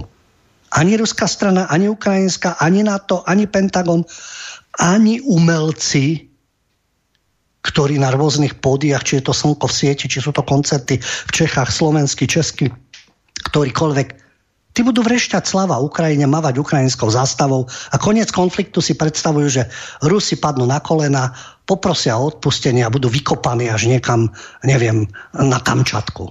Zvrátená predstava, lebo to len utvrdzuje druhú stranu, že musí účtovať. Že to nevidia umelci, ktorí by mali byť veď sú umelci emotívne, emocionálne zainteresovaní, ale postavili sa do zákopu s bojovou zástavou A tvária sa, že oni spolu cítia s niekým. Nie len predĺžujú vojnu. Takže áno, keď chce niekto rýchly koniec konfliktu, hovorí senátor Žalódik, tak nech tam neposiela zbrane do toho miesta konfliktu. To je všeobecná poučka. Ak nám nejde o rýchle zastavenie vojny, ale o víťazstvo, tak sa môžeme pýtať, na akej demarkačnej línii. O tie demarkačné línie vždy išlo v Kórei, vo Vietname, v Sýrii. A pokračoval, dodal, že po celý jeho život sa niekde bojovalo. Akurát nie tak blízko a s takými následkami, aj keď Juhoslávia bola veľmi blízko. Ale hlavnou otázkou, aj podľa senátora, je, čo chceme dosiahnuť. Ukrajina by chcela dosiahnuť územnú celistvosť. Ale aj podľa neho, dovolím si aj môj skromný názor, ja som to hovoril aj v iných reláciách, to nie je reálne. Aby Rusi opustili aj nielen vojaci a plánovači v Kremli, ale ľudia, ktorí tam žijú a od začiatku mali výhrady ku Kievu od 2014. od Majdanu od 2014. kam chce tú Ukrajinu nasmerovať, pokiaľ ide o NATO. Už ani EU nebol problém. Pri jedných rokovaniach Rusi povedali, dobre, EU áno, ale nie NATO.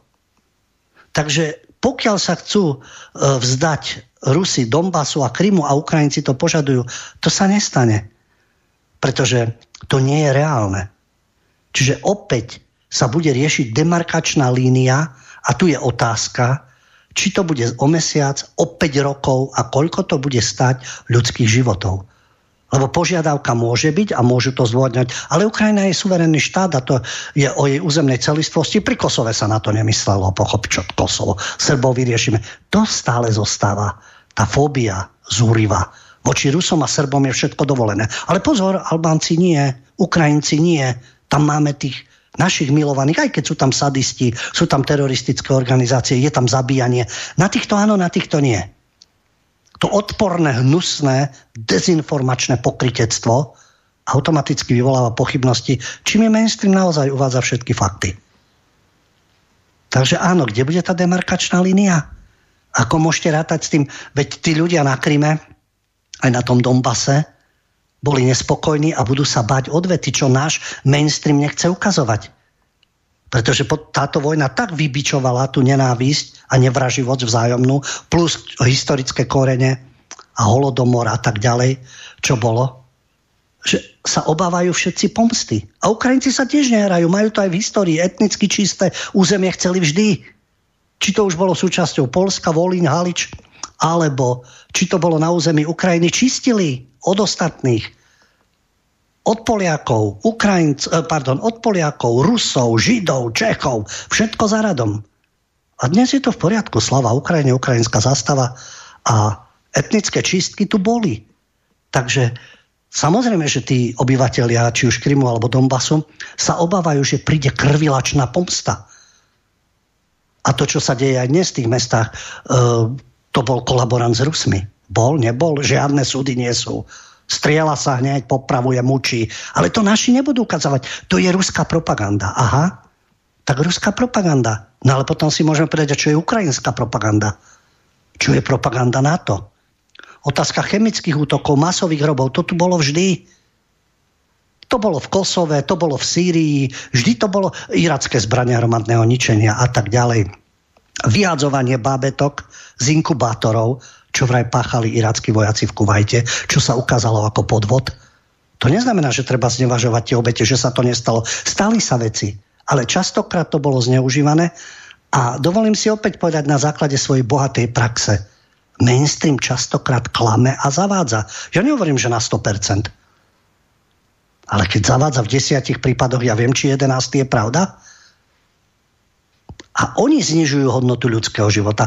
Oni sú tí vojnoví štváči. Od bombardovania Jugoslávie sú vojnoví štváči. A zrazu sú citliví na Ukrajinu. A tam niečo nesedí. Takže áno, kde bude demarkačná línia a čo je reálne. Senátor odsúdil tiež, že opäť sa šíri autocenzúra. Ale tá autocenzúra tu je. Ako znovu to zdôrazním, či mal niekto rád nejakú vládu alebo nemal. Od toho 98. od nástupu dzurindizmu tá autocenzúra začala naplno fungovať. od verejnoprávnych médií a dnes celý ten mainstream, všetci tam neexistujú rozdielne názory, že sa niekto hrá. My sme takí konzervatívnejší. Postoj s Vagovičom, veď doteraz bol v aktualitách. A tie sú to isté, čo sú SME, Týždeň, RTVS a tak ďalej. Všade sú tam tie rovnaké názory. Takže v tomto prípade áno, je tu autocenzúra. A vystihol to narábanie s tým slovíčkom demokracia. Senátor už má určitý vek a opisuje, že zažil 4 druhy demokracie. Ja som 3 teda zažil. Prvú nie, ľudová demokracia. Boli 50. roky, nástup Gottwaldovcov, bolševikov, komunistov, nadšených politbírom, Kremlom a Stalinom. A to bola ľudovo-demokratická armáda, ľudová demokracia. Čo sa dialo? Potom bola socialistická demokracia. Bola normalizácia. Áno, takisto niektorí ľudia mali problémy, niektorí nie. Potom máme štádium liberálnej demokracie. To počúvame už druhé 10 ročia, na každom kroku a ohrozená liberálna demokracia. A o tom blúznila Čaputová, o tom blúznila predtým Radičová, o tom SDKU, teraz PS a budujeme liberálnu demokraciu. A posledné štádium, čo je teda originálne, že zažívame protektívnu demokraciu. Protektor, ten, kto vás chráni, ochranca. Senátor to definuje. Tá vás má chrániť pred všetkým vrátane rôznych vírusov, má vás chrániť aj pred názormi, a to aj pred vlastnými názormi, keby ste zapochybovali. Takže vám to nejako vysvetliť, nalinkovať. On to považuje za cestu do pekiel. A že to je zle. Oni vás chránia. Oni vás chránia s covidom, chránia vás Ukrajinou, chránili vás 11. septembrom, chránili vás každým vojenským konfliktom, ktorý bol, chránili vás pred Brexitom, pred Trumpom, pred všetkým vás chránia a určujú vám názory. Oni sú protektori. Oni vás ochraňujú. A tá hnusná alternatíva, tá niekomu slúži. Tu niekto financuje. Keď sa nepodarí dokázať, tak je to reklama a budeme ju ničiť ekonomicky, budeme ju ničiť obchodne a podobne. A za najhoršie, no u nás je špecifické štádium Benčík a spol, pochopiteľne to špicľovanie, hľadanie po Facebooku, udávanie, trestné oznámenia. A nielen Benčík, on ako udávač dostal ceny, ale teraz ďalší tí politici a zaťažujú súdy a dávajú na seba trestné oznámenia, zľava, správa, vláda a dnešná opozícia. A senátor Ľubo o tom hovorí. Za najhoršie považujem, že sa ľudia navzájom strážia a udávajú. A dnes sú práve v tých médiách tie signály, na koho, kde máte strážiť. A potom už je to jedno, či vás stráži sused, alebo vás stráži pán redaktor z televízie, či je to českej alebo slovenskej, či je ten váš názor správny, alebo nie je správny. A to zažívate v uliciach, čo sa týka rúška, čo sa týka covidu. Ľudia to nahlásia, ľudia na vás útočia, ako máte rúško, ako to, že nemáte rúško, ste očkovaní, nie ste, ako to, že nie ste, vy ste dezol a dohrozujete všetkých ostatných. A podobne, si za Ukrajinu, nie si za Ukrajinu, a ty si za Putina. A takto sa strážime navzájom. A udávame. No nie my, ja dúfam, že naši poslucháči ťažko, ale tí, ktorí monitorujú, špicľujú a samozrejme chcú tú alternatívu absolútne odrovnať, aby bol jeden ideologický monopol, ktorý tu bol. Oni budú hovoriť o Sovietskom zväze, budú hovoriť o demokracii liberálnej, ale sú to isté, čo bola ľudová demokracia a socialistická demokracia. Všetky médiá mali jeden názor. A takisto boli na správnej strane dejín. A títo majú zase ten istý pocit. Takže oni nás chránia a my musíme mať jeden jediný správny názor. Po skladbe je možná diskusia.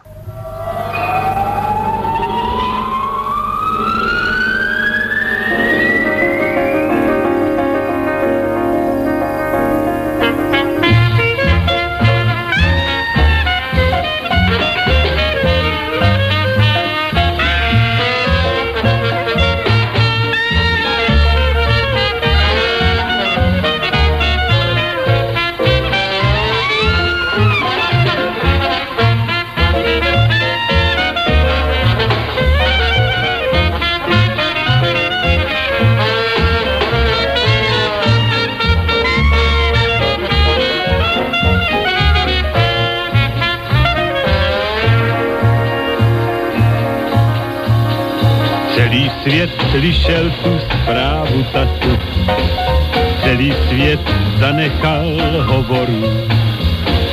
Celý svět vyskočil od rozhlasu a zdvihl pohledy nahoru. Dobrý den, majore Gagaríne, tak jsme se tedy už dočkali. Celý svět připil vám rudým vínem, lidé vám ze zdola mávali. Vyřiďte prosím na měsíci, vyřiďte mezi hvězdami, co chceme všichni dneska říci, že přijdem brzo za vámi. Já to tak zaspívat nedovedu, trémou srdce mi dneska hlas. Máte prý, majore, 27 a svět je mladý podle vás.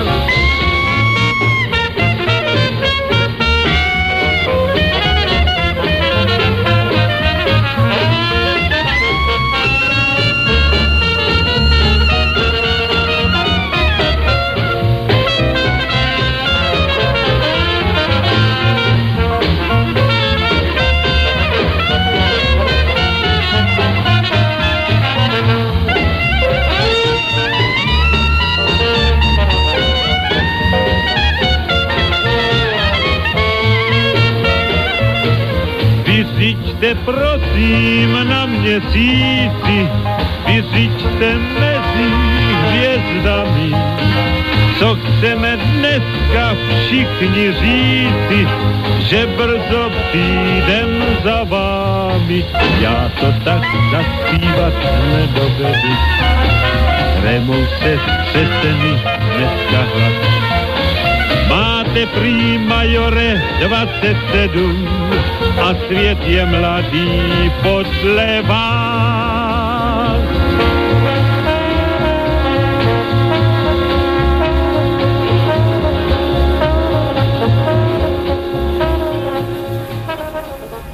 Počúvate reláciu Mediálny Wrestling a v tejto polhodinke môžete už telefonovať na telefónne číslo 048 381 0101 a písať svoje maily na adresu studio@slobodnyvysielac.sk. Technika Peťa, tak ako vždy poprosím, keď bude telefonát, aby ma upozornil zo štúdia, pretože ja tuto v čete vidím len maily, na ktoré budem samozrejme odpovedať, ale ako náhle bude telefonát má prednosť, budem sa venovať telefonujúcemu a potom sa zase vrátim k mailom. V rámci otázok, vidím tú otázku. Milý pán Huďo, ja si myslím, že vy, alebo my, všetci robíme jednu chybu. My považujeme tých, o ktorých hovoríte, teda prestitútov mainstreamu, my ich považujeme za novinárov, pracovníkov médií.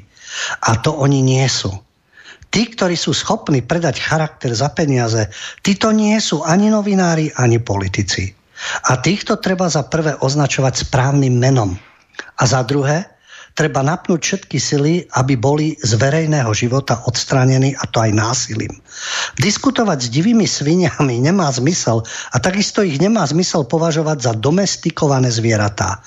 Poukazovanie na pravdu, snaha o objektívne diskusie sú aktivity, z ktorých sa tieto demoralizované a skorumpované, to citujem, divé svine môžu iba smiať.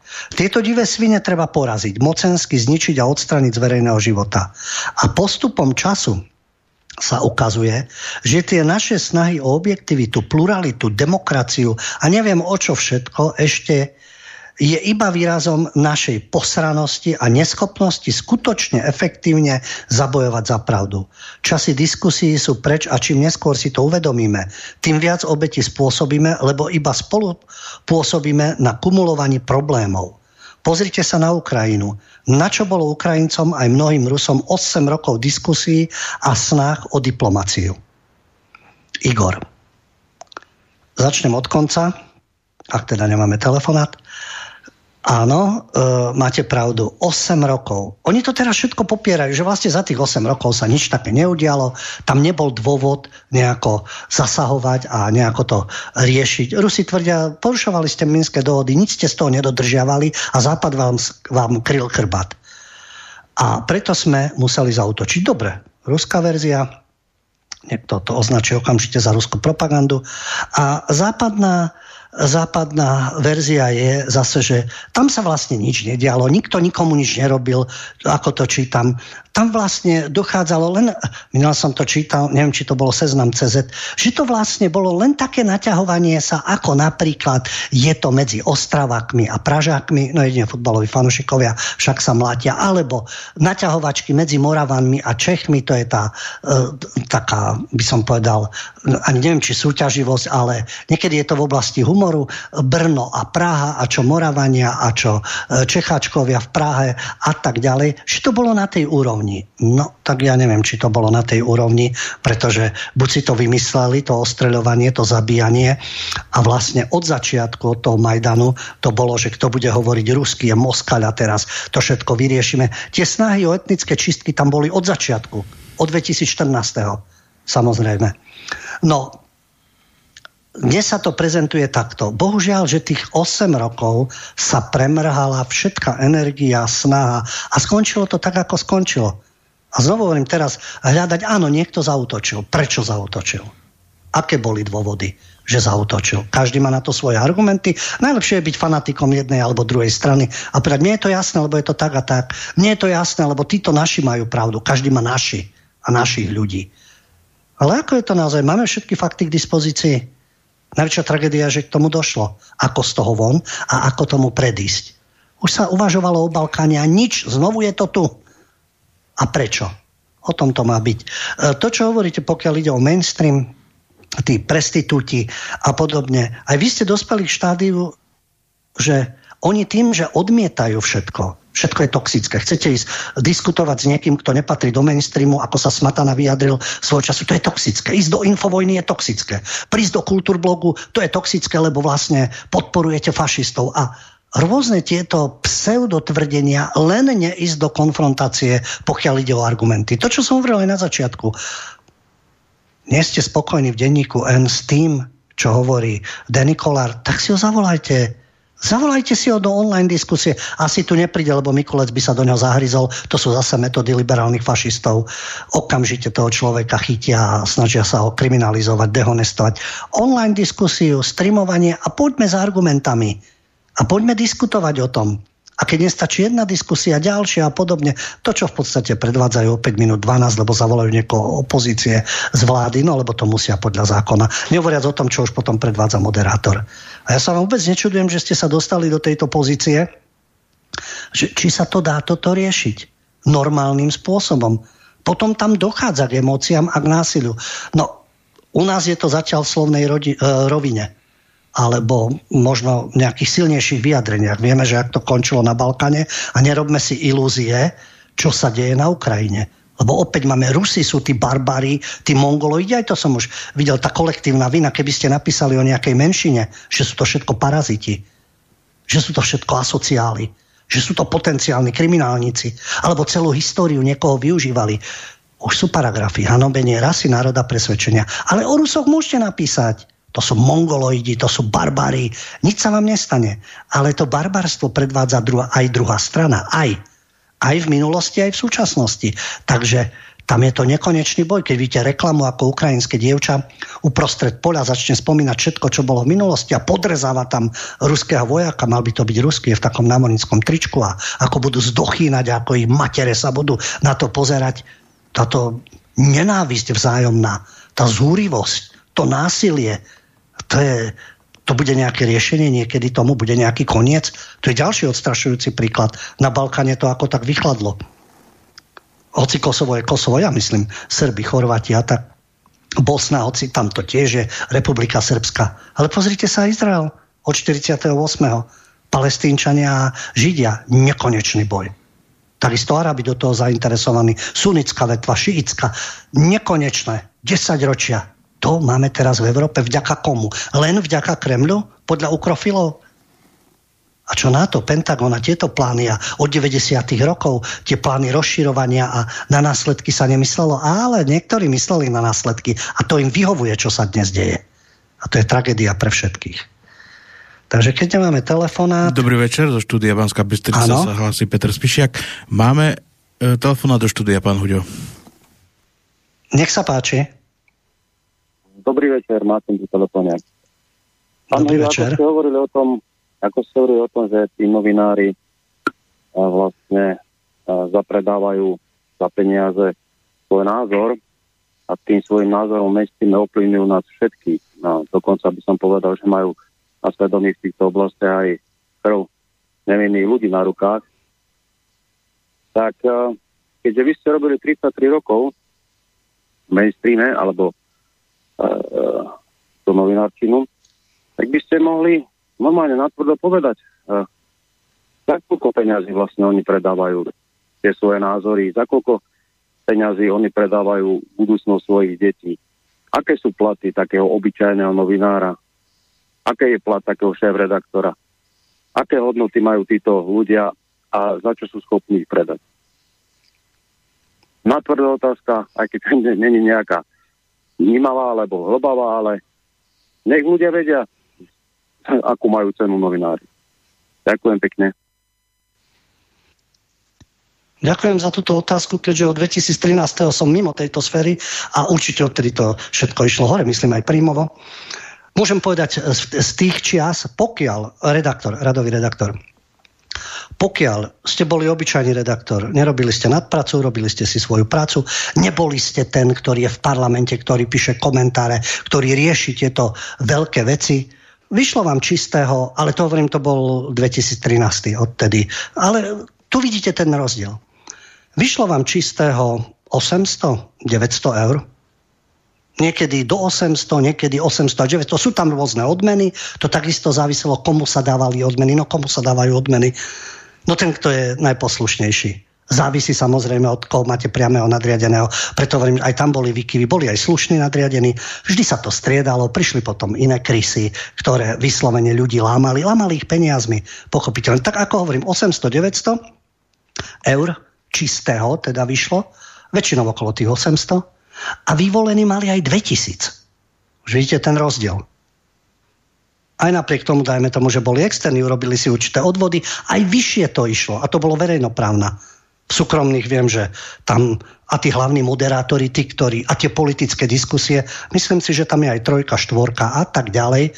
No a keď dvaja takíto prestitúti prídu domov a majú jedno dieťa, alebo vôbec nemajú, a každý donesie po 3, to sa chodí do Rio de Janeira. A to nie je o závisti, že oni tam boli. Nie, tu je o to, za aké peniaze. Lebo ste chirurg, ktorý transplantuje srdce a zachraňuje životy, tam nie je o čom. Nech má akékoľvek prostriedky. Alebo, ja viem, sú smiešne platení požiarníci, záchranári. Sú smiešne platení. Zarábajú viac developeri, šikovní právnici a tak ďalej. A novinári, takéto prostitútky, tí zarábajú krásne peniaze. To boli redaktori, šéf-redaktori, odmeny, obrovské odmeny. V starých peniazoch, v eurách nepoviem, v starých peniazoch, keď si na koruny, ale zoberte si, že čo jen bol plat nejakých, ešte za koruny, niekto mal 20, niekto 25 a tak ďalej. Odmeny boli aj 100 000, 150 000. Jak si delili tie peniaze, jednoducho vždy z toho vyplynulo, že ak ste poslušní, ak robíte ideologickú nadpracu, tak ste výborne platení. A nielen radovým platom, ale odmeny rôzne, hovorím, cesty do zahraničia, takisto služobné cesty, dostávate diety, rôzne veci. Keď chcete, no tak môžete v zahraničí preslopať všetko na whisky, alebo neviem na čo, alebo ísť niekam. Ale môžete si aj odložiť. Čo mnohí teda aj robili. A to sú ďalšie príjmy, pochopiteľne. Takže tam jasné, že sú rozdiely, či pracujete vo verejnoprávnej televízii, či ste v Markíze, či ste Ringier, Axel Springer, ale preto som tvrdil, keď Danny povedal, že nejakých 400 libier mal doteraz za tieto reklamy, no myslím si, že v denníku N zarábajú podstatne viac každý mesiac. Nehovorím o Tódových, Schneidl a tak ďalej, títo vyvolenci. Ja viem, je to súkromná vec, kto koľko zarába, ale sú tam obrovské rozdiely. Ten priemerný, oni nemajú priemerné platy, vysoko nadpriemerné. A všimnite si tie kombinácie rodinné. Manželka, manžel. v akom štandarde žijú. A tu je tá otázka. Aj tomu veria, aj je za to štandard? Keby nebol za ten takýto štandard, za tie služby, robili by to? Boli by o tom presvedčení? Sú o tom presvedčení? Niektorí áno. Môžem vám povedať z vlastnej skúsenosti, keď sa rozprávate. Niektorí vám povedia do očí, že no, lebo mám rodinu, lebo mám to, všetci máme dlhy, hypotéky a tak ďalej. A niektorí vám zase sú tomu absolútne oddaní. A sú do toho fanaticky zažratí a presviečajú o tom ešte aj svoje deti. No tak sú rôzne charaktery. Takže áno, je to o peniazoch, je to prestitúcia, je to predávanie sa. A keď taký benčík bude vyčítať, ktorý tam berie 5 000 eur a bude niekomu vyčítať, že niekto v médiách čo môže zarábať, alebo dajme tomu, no však mnohí sú aj asistenti, ja sa tiež priznám, takisto som asistent. Ale na druhej strane má mať všetko len liberálna mafia, keď vyčítajú, ale v Európskom parlamente sa berú také a také platy. No a má mať len Nikolsonová krásny plat, alebo Šimečka, alebo Beňová a tak ďalej. Tí, čo majú iné názory, nesmú byť v Európskom parlamente. Nesmú vidieť do toho, čo sa tam varí. Takže keď si chceme niečo takto vyčítať, a to sú spoločné prostriedky, lebo aj poslanci v parlamente, aj poslanci či slovenskom, či európskom, to sú peniaze nás, daňových platcov. Všetkých v Európe a všetkých na Slovensku. A prečo by mali byť z toho financovaní len prisluhovači systému, prisluhovači vlády alebo určitej názorovej línie? Tie, čo sú súkromné, to je jasné. Tam ide o to, čo je majiteľ. No ale zase majiteľ takisto má určité záujmy, politické, ekonomické, má určité pozadie. Tých bežných redaktorov tam nezavolajú vedúcich vydaní. Tí šéfredaktori, riaditelia sa stretávajú s inými ľuďmi a s inými filantropmi a s inými záujmami a firmami a Petit, Preza, Asset a tak ďalej. A tam už do toho nevidíme, samozrejme, ale oni budú ukázať, ich financuje Kreml. Ukážte tie zdroje, ktoré chodia. Dokážete v poriadku. A takto odsudzovali celú alternatívu. Že niektorí urobili z alternatívy chyby. Bohužiaľ, že lezú na nejaké veľvyslanectvo, o niečom sa tam bavia a podobne. Tí zase lezú na americké veľvyslanectvo, ale to je v poriadku. Lebo také sú trendy, tak je to cool. Je to o moci, je to o peniazoch. A potom sú ľudia, ktorí majú svoje názory, postoje, ideály. Dovolím si povedať to, čo tu dnes zaznelo od Daga Daniša, neskoro, ale predsa vidí, čo sa okolo neho deje a hneď dostáva nálepky. No, pokračujem ďalej v ďalších mailoch, aby sa dostalo aj na ostatných.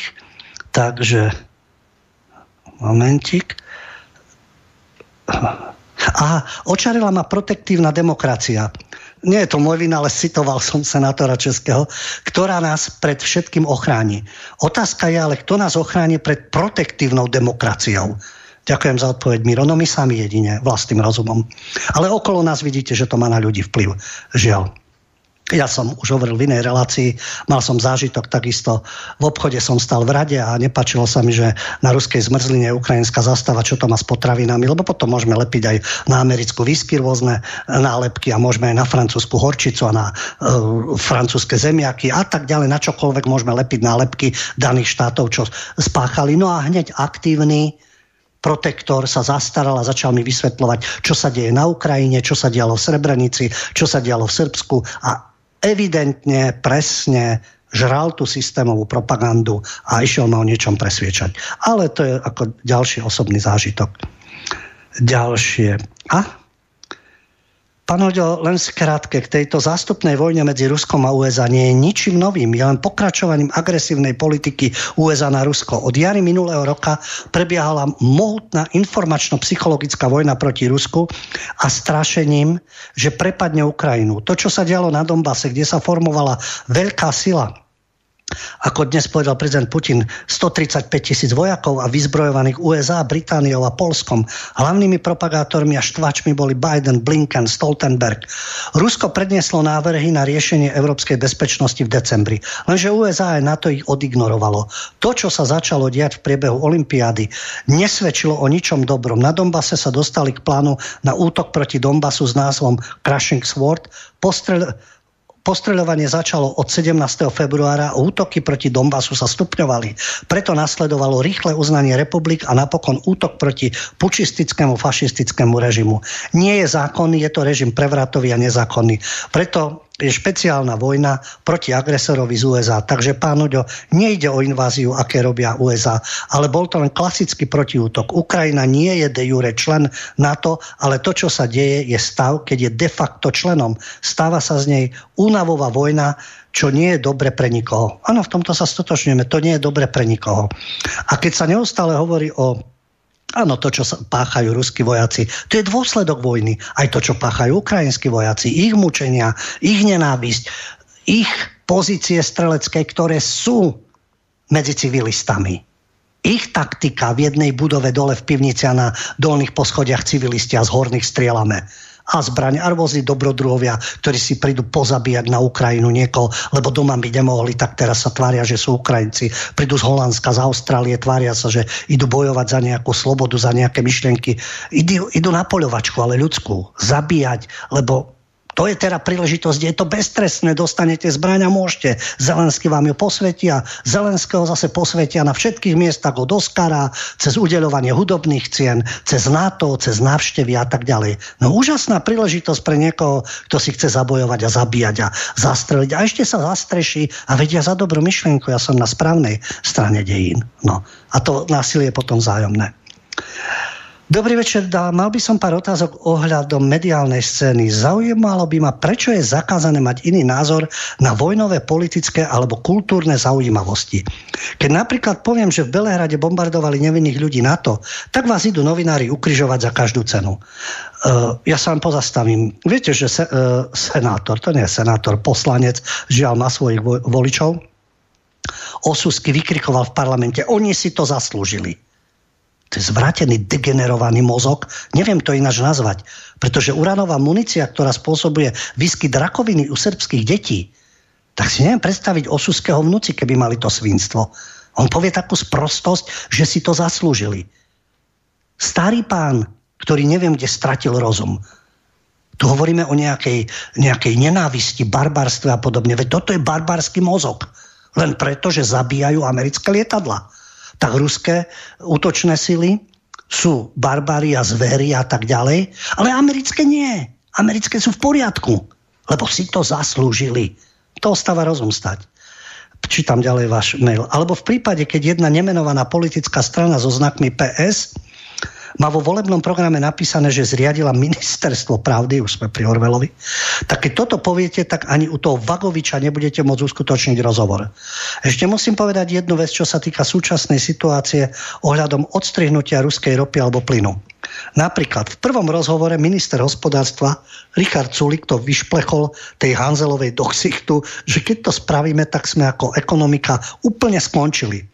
Napriek tomu, že jeho hodnoty ako stranu veľmi nezdieľam, ale toto som si musel pozrieť aspoň 3-krát a skoro som spadol zo stoličky. Že napriek tým tzv. Novinárom s viac ako 1000-ovými platmi, to je 1000 je málo, viete, že oficiálne sa tvrdí, že priemerný plat je 1200, v Bratislave 1400, no povedzme, kto také peniaze zarába, za čo. Niekto sa bude hovoriť, hej, ale za akú prácu. No najlepšie je byť v správnej rade, však sedieť v nejakej, respektíve robiť nejakej mimovládke, ako písal Emilko Hodal, ten mladý štváč z gymnázia, všetci ste sprostí a robte v mimovládkach a vtedy budete zarábať. Odkiaľ to asi počul ten sopliak? Ešte nematuroval vtedy na gymnáziu Luisa. Odkiaľ to počul, že to sú príjmy, takto sa žije. To je životná úroveň. Zaujímavé však. A už sú nakazané tie mladé mozgy. Potom sa čudujete, že sa váľajú po zemi s ukrajinskou zástavou a idú pred určitú ambasádu. Treba sa váľať aj pred ukrajinskou, aj pred americkou sa treba váľať, aj pred izraelskou sa dá váľať so zástavami a upozorňovať, aha, ale že to mainstream neživí. Živí len jednu tému a ukrofíliu. Takže pokračujem. Že napriek tým tzv. Novinárom s viac ako 1000-ovými platmi budú z médií vykrikovať, že my máme brať ropu a plyn od Ameriky, ale vôbec im nevadí, že ostatní nemajú také platy ako oni. Pekný večer do štúdia Naruto. No a o to práve ide.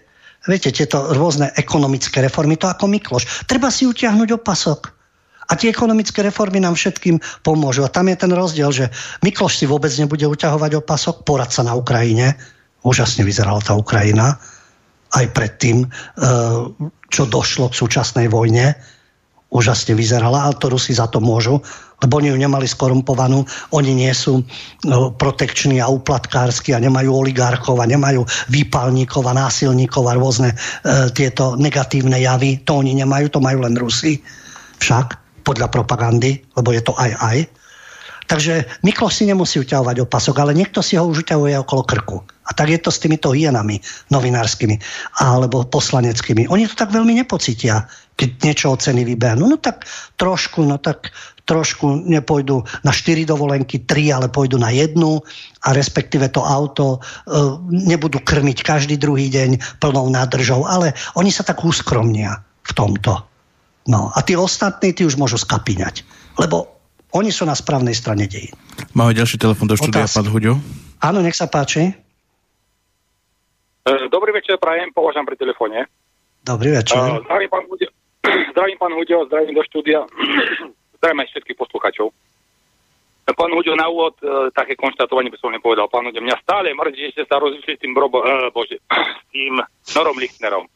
Veľmi ma to mrzí, myslím, že je to obrovská škoda, pretože vy dvaja ste tvorili takú výbornú komentátorskú dvojicu, čo sa týkalo zahraničnej politiky, geopolitiky. Veľmi dobre ste sa doplňali, rozumeli ste tomu, vy ste dôležitý novinár, Ľubo a takisto Noro, obrovské životné skúsenosti po cestovku sveta. Takže rád som vás počúval a furt mi to chýba, no, že tam nie ste. No. Nechcem teraz počuť vysvetlenie, to ste vysvetli 1000-krát, ale veľmi by som si želal, že by ste ešte k sebe našli cestu, že by ste nejakú reláciu, aspoň občasne niečo spravili, no. Lebo Noro, čo robí, on iba teraz je s tým Adriánom a oni ráno tak moc sa nevenujú tej zahraničnej politike. Aj keď sa venujú, tak není to ono, no. Není to, čo to bolo s vami. Hej. A takisto vy, čo teraz ste na tom kultúrblogu s tými mladými chlapcami, no, tí vás takisto nedokážu vám tak sekundovať, si myslím, v tejto problematike, lebo proste, tak by som to povedal, že na vás nemajú, no. Takže len toľko k tomu na úvod, hej, že škoda, že už nie ste spolu a bol by som rád, keby sa nejaký projekt ešte medzi vami dvoma spravil, no. A druhá časť, čo som chcel, tak taká rýchla otázočka. Teraz Norsko a Švédsko vyhlásilo, že by sa radi pridali k NATO. A čo myslíte, aká odpoveď bude Ruska na toto? Predsa len Nóri majú veľmi Norsko a Švédsko. Fínsko a Švédsko, pardon, opravujem sa. Fínsko a Švédsko vyhlásilo. Áno, Fínsko a Švédsko. Tak čo si myslíte, aká bude odpoveď Ruska? Predsa len na to Fíni majú veľmi dlhú hranicu s Ruskom. Tu sedia a hovorilo sa o tom, že sa nebude rozširovať blízko k Rusku na to. Čo myslíte, ako Rusi na toto zareagujú, na túto fínsku iniciatívu, že by chceli ísť do NATO, no? Čo sa tam bude diať? Dobre, ďakujem, pán Huďo, prajem veľa šťastia a nech sa darí, takisto do štúdia aj poslucháčov. Majte sa, budem počúvať. Ďakujem za váš telefón a tej prvej záležitosti ohľadne Nora Infovin. Ja sa nebránim žiadnej spolupráci, ja nemám výhrady, že a teraz už nikdy nebudem spolupracovať, lebo to a to vôbec. Tam, kde je možnosť povedať si otvorene názor, slobodne, bez cenzúry, čo vždy bolo aj, či to bol slobodný vysielač, alebo je v súčasnosti, či to bola Infovojna, či to bola InTV, či to bol Zemavek, či je to Kultúrblok, môžem povedať, že na rozdiel od mainstreamu, nikto ma nenúti do určitých pozícií, nikto ma nenúti prezentovať nejaký názor, niečo škrtať, vynechávať a tak ďalej. Takže pokiaľ je slobodná platforma, ja nemám problém spolupracovať, ak je záujem. Tam nie je žiadna nejaká nevraživosť, aspoň z mojej strany. A pokiaľ ide o tú druhú otázku, to, čo hovorím na začiatku, nie som Nostradamus ani Baba Vanga, ale nemyslím si, že to je šťastné riešenie, či už Fíni alebo Švedi, lebo Nóri sú samozrejme v NATO, ale Fíni, Švedi, vytvorila sa tá hystéria. A neprispieje to k vzájomným vzťahom. Určite Rusi teraz nevtrhnú do Pobaltia, nevtrhnú do Fínska a podobne. To, čo sa... Ale bola fínska vojna, no veď to bolo v minulosti. A to môžeme neustále vyťahovať, lebo nie len čo Rusi, ale čo Nemci, čo Francúzi, čo Angličania, čo Američania, do nekonečna môžeme. Takže nie je to šťastné rozhodnutie, lebo to spôsobilo problém. To, čo som hovoril na začiatku, rozširovanie NATO zabraní niečomu, alebo naopak. Rozširovanie NATO provokuje ďalšie a ďalšie konflikty. A to je opäť mediálna masáž, aj vo Fínsku, aj vo Švédsku, tam sú tiež mainstreamové médiá, takisto sú prestitúti, ktorí majú ten fanatický pohľad, aj keď nie sú v rámci NATO. Takže nie je to šťastné riešenie a opäť je to tragédia pre všetky zúčastnené strany. Pokračujem v mailoch. Nemám otázku, skôr postreh. Počúvam, pozerám, čítam a rozmýšľam, ak sa to ešte vôbec môže. Rozmýšľam, ako sme sa mohli za 30 rokov dostať tam, kde sme. A je to naša chyba. Neustrážili sme si to, čo sme mali a čo sme chceli. Mysleli sme si, že slobodu, ktorú sme si vybojovali v 89. nám už nikto nevezme. A vôbec sme netušili, že prechádzame z jednej totality do druhej. Mysleli sme si, že ten svetový západ, o ktorom sme snívali, nás privedie do lepšieho sveta. A pritom práve ten skvelý západ nás doviedol späť do diktatúry. Neustrážili sme svoje deti, neustrážili sme, čo ich učia v školách, čo im vtlkajú do hlav. Erasmus bol super program. Rodičia boli hrdí, že ich deti študujú v zahraničí na prestížnych školách. A pritom vôbec nevedeli, čo ich tam učia, ako im vymývajú mozgy. Oni nevedia, o čo prichádzajú a neuvedomujú si, čo sa deje. Nemôžu, nezažili komunizmus. A navyše, čo je tragédia, u nás sú v rukách komunistov, s ktorými sme sa nevysporiadali, ktorých sme opäť pustili k moci a dovolili im udávať trend verejnej mienky. Neviem, či mám byť viac naštvaná na tie decká, ktoré si naivne myslia, že strašne kriticky zmyšľajú, alebo na nás, čo sme toto v opare falošnej slobody dovolili. Lebo sme neboli schopní skôr si uvedomiť, že slobodu sme si vôbec nevybojovali, len nám po 40 rokoch zavretých úst a brblania pri pive v krčme chvíľu dovolili povedať, čo si myslíme, aj na ulici. Samozrejme, ani v tých 90. rokoch si to nemohol slobodne urobiť napríklad pred Černákom a jemu podobným. Je mi z toho smutno, ale ako hovorí klasik, história sa neopakuje, história sa rimuje. Pekný večer, Tereza. No, neviem čo klasik, ale história sa práve že opakuje. Bohužiaľ, to, čo som hovoril, tí, čo boli v modrých košeliach v 50. rokoch a likvidovali ľudí pre ich názor, dnes je tiež modrá dobrá, však to je farba NATO, farba Európskej únie, nemáme internacionálu, máme Beethovenovú odu na radosť, ona pekne znie, mala by to byť oda na radosť, ale ako hovoríte, nová totalita. A opäť sa do toho hrnú fanaticky. Aj vtedy sa mladí hrnuli fanaticky do budovania. Mysleli si, je tu niečo nové, bola tu vojna, bol tu kapitalizmus, vykorisťovanie, katastrofálne pomery, vysťahovalectvo, veď to bolo za prvej republiky.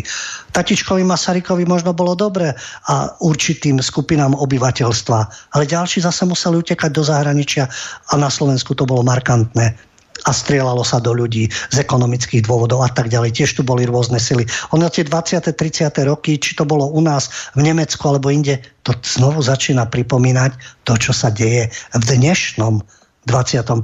storočí. Bohužiaľ. Takže áno, zdá sa, že ľudia sa neposunuli, majú tablety, majú Skype, streamujú, ale v tom myslení, a to vidíte, Ukrajina, Rusko, to isté, Balkán a tak ďalej, Blízky východ, všade je islamský štát, áno, na YouTube, médiá, streamovanie, ukazovanie rôznych videí a odrezávanie hlav, tak ako to bolo v 7. 8. storočí. Je niečo v ľuďoch chore?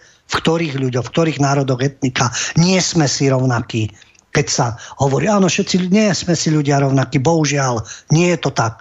Sú rôzne národy, etnika a veľmi sa v sebe líšia spôsobom života, civilizačnými návykmi, schopnosťou robiť absolútne zverstva. V každom národe sa môže prebudiť a sú sadisti, pedofili a tak ďalej, ale niekde je to vo veľkom množstve a stačí málo a niekde predsa len sú tie zábrany a tá ľudskosť má vyššiu úroveň. No ale žiaľ Bohu, je ten svet v takom štádiu, v akom je. Ďalší mail, síce čas nám plynie, ale nebudem ignorovať maily ešte. Jana z Osniny. Slovákom treba pripomenúť, že na Ukrajine je potlačená nielen ruská národnostná menšina, ale aj poľská, česká, slovenská, maďarská, rumunská, rómska, nehovoriac o rusínskej, ktorú Ukrajina ako jediný štát na svete neuznala za samostatný národ. No, pochopiteľne svedčí to aj história a to je práve pokrytectvo Západu. Kým iným vyčítajú, buďte multikultúrni, buďte rozmanití, ale v prípade Ruska je všetko povolené, na Ukrajine sa nejaké myšlienky. To, že odtiaľ tam boli černovskí študenti a teraz začali utekať cez hranice a dávali rôzne svedectvá, ktoré sa u nás nedávali. U nás postavili polícia, alebo kto to má tú svoju stránku 3 študentov Černochov, ktorí pomaly recitovali niečo. A potom mnohí ďalší v afrických krajinách, čo s nimi stvárali ukrajinskí vojaci na hraniciach. koho púšťali, koho nepúšťali, ako evidentný rasizmus. Najprv sú naši bieli Ukrajinci, tí idú prví, čo tí tu čierny študent. A o tom písať nebudú, iným by to vyčítali. Ukrajine sa ospravedlní čokoľvek. Žiaden problém. A tá snaha etnicky čistá Ukrajina, no to tam je. Ja nehovorím, že u všetkých, ale dominuje to, veď to je odkaz Banderu. Oni budú tvrdiť, ale Rusi sú fašisti. Už je aj termín rušizmus, rašizmus, to zase nejakí českí prestitúti vymysleli, ruský fašizmus. A Bandera im neprekáža, už je aj Azov v poriadku, Bandera je v poriadku, všetci sú v poriadku, lebo sa to týka ukrofilie. Veď to je na hlavu postavené. A ďalší mail. Ja sa vrátim k Dagovi Danišovi, k jeho článkom som sa dostala náhodou cez slobodný vysielať počas covidovej doby. Začala som si ich čítať a mnohé veci sa mi páčili. Páčil sa mi jeho spôsob, akým písal, vedela som, že prišiel z aktualít a tak som si najskôr povedala, že skúsim si to prečítať. Páčilo sa mi, že kritizoval súčasnú vládu, pretože si to zaslúžila. Pri jeho článkoch som si uvedomila ešte čosi. Ja som niekde inde ako on. On je konzervatívny, ale vážila som si ho práve preto, že kritizoval aj tých súčasných, nielen Smer. Mala som pocit, že sa ozaj snaží o objektivitu a hlavne, že sa snažil písať bez toho, aby hral ľuďom na emočnú strunu. Nie vždy som s ním súhlasila, ale takto má asi byť.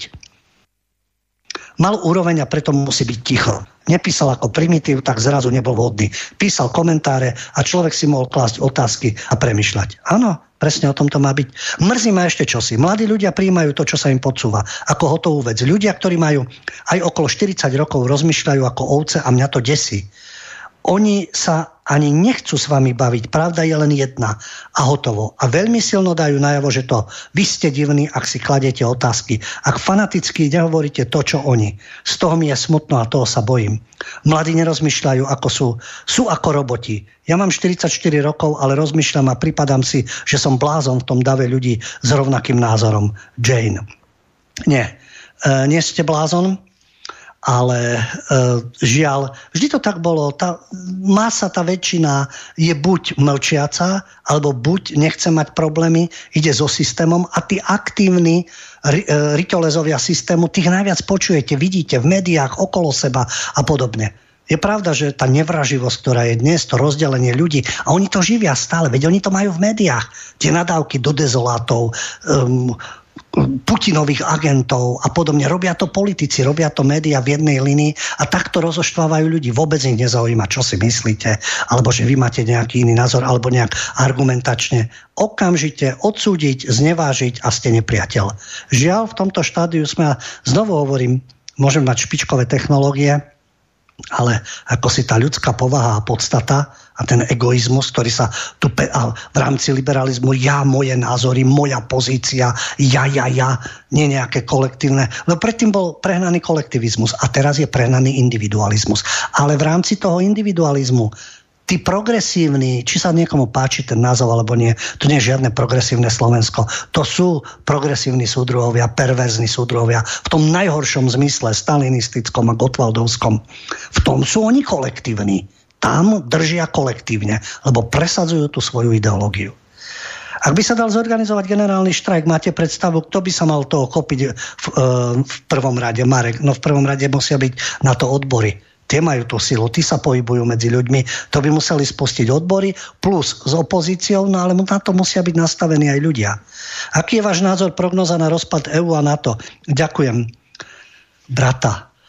Najnovšia správa je, že Le Penová, ktorá stále pochybovala o EÚ, najnovšie tvrdí, ak by vyhrala voľby, bude druhé kolo 24. apríla, že už nechceme odísť z EÚ.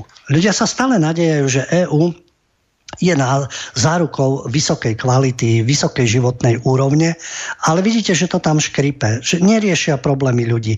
Ale tá mediálna masáž je v tom, že to je ruská propaganda, to je hybridná vojna. Skúste pochybovať o Európskej únii a o NATO. Vy vlastne slúžite Putinovi.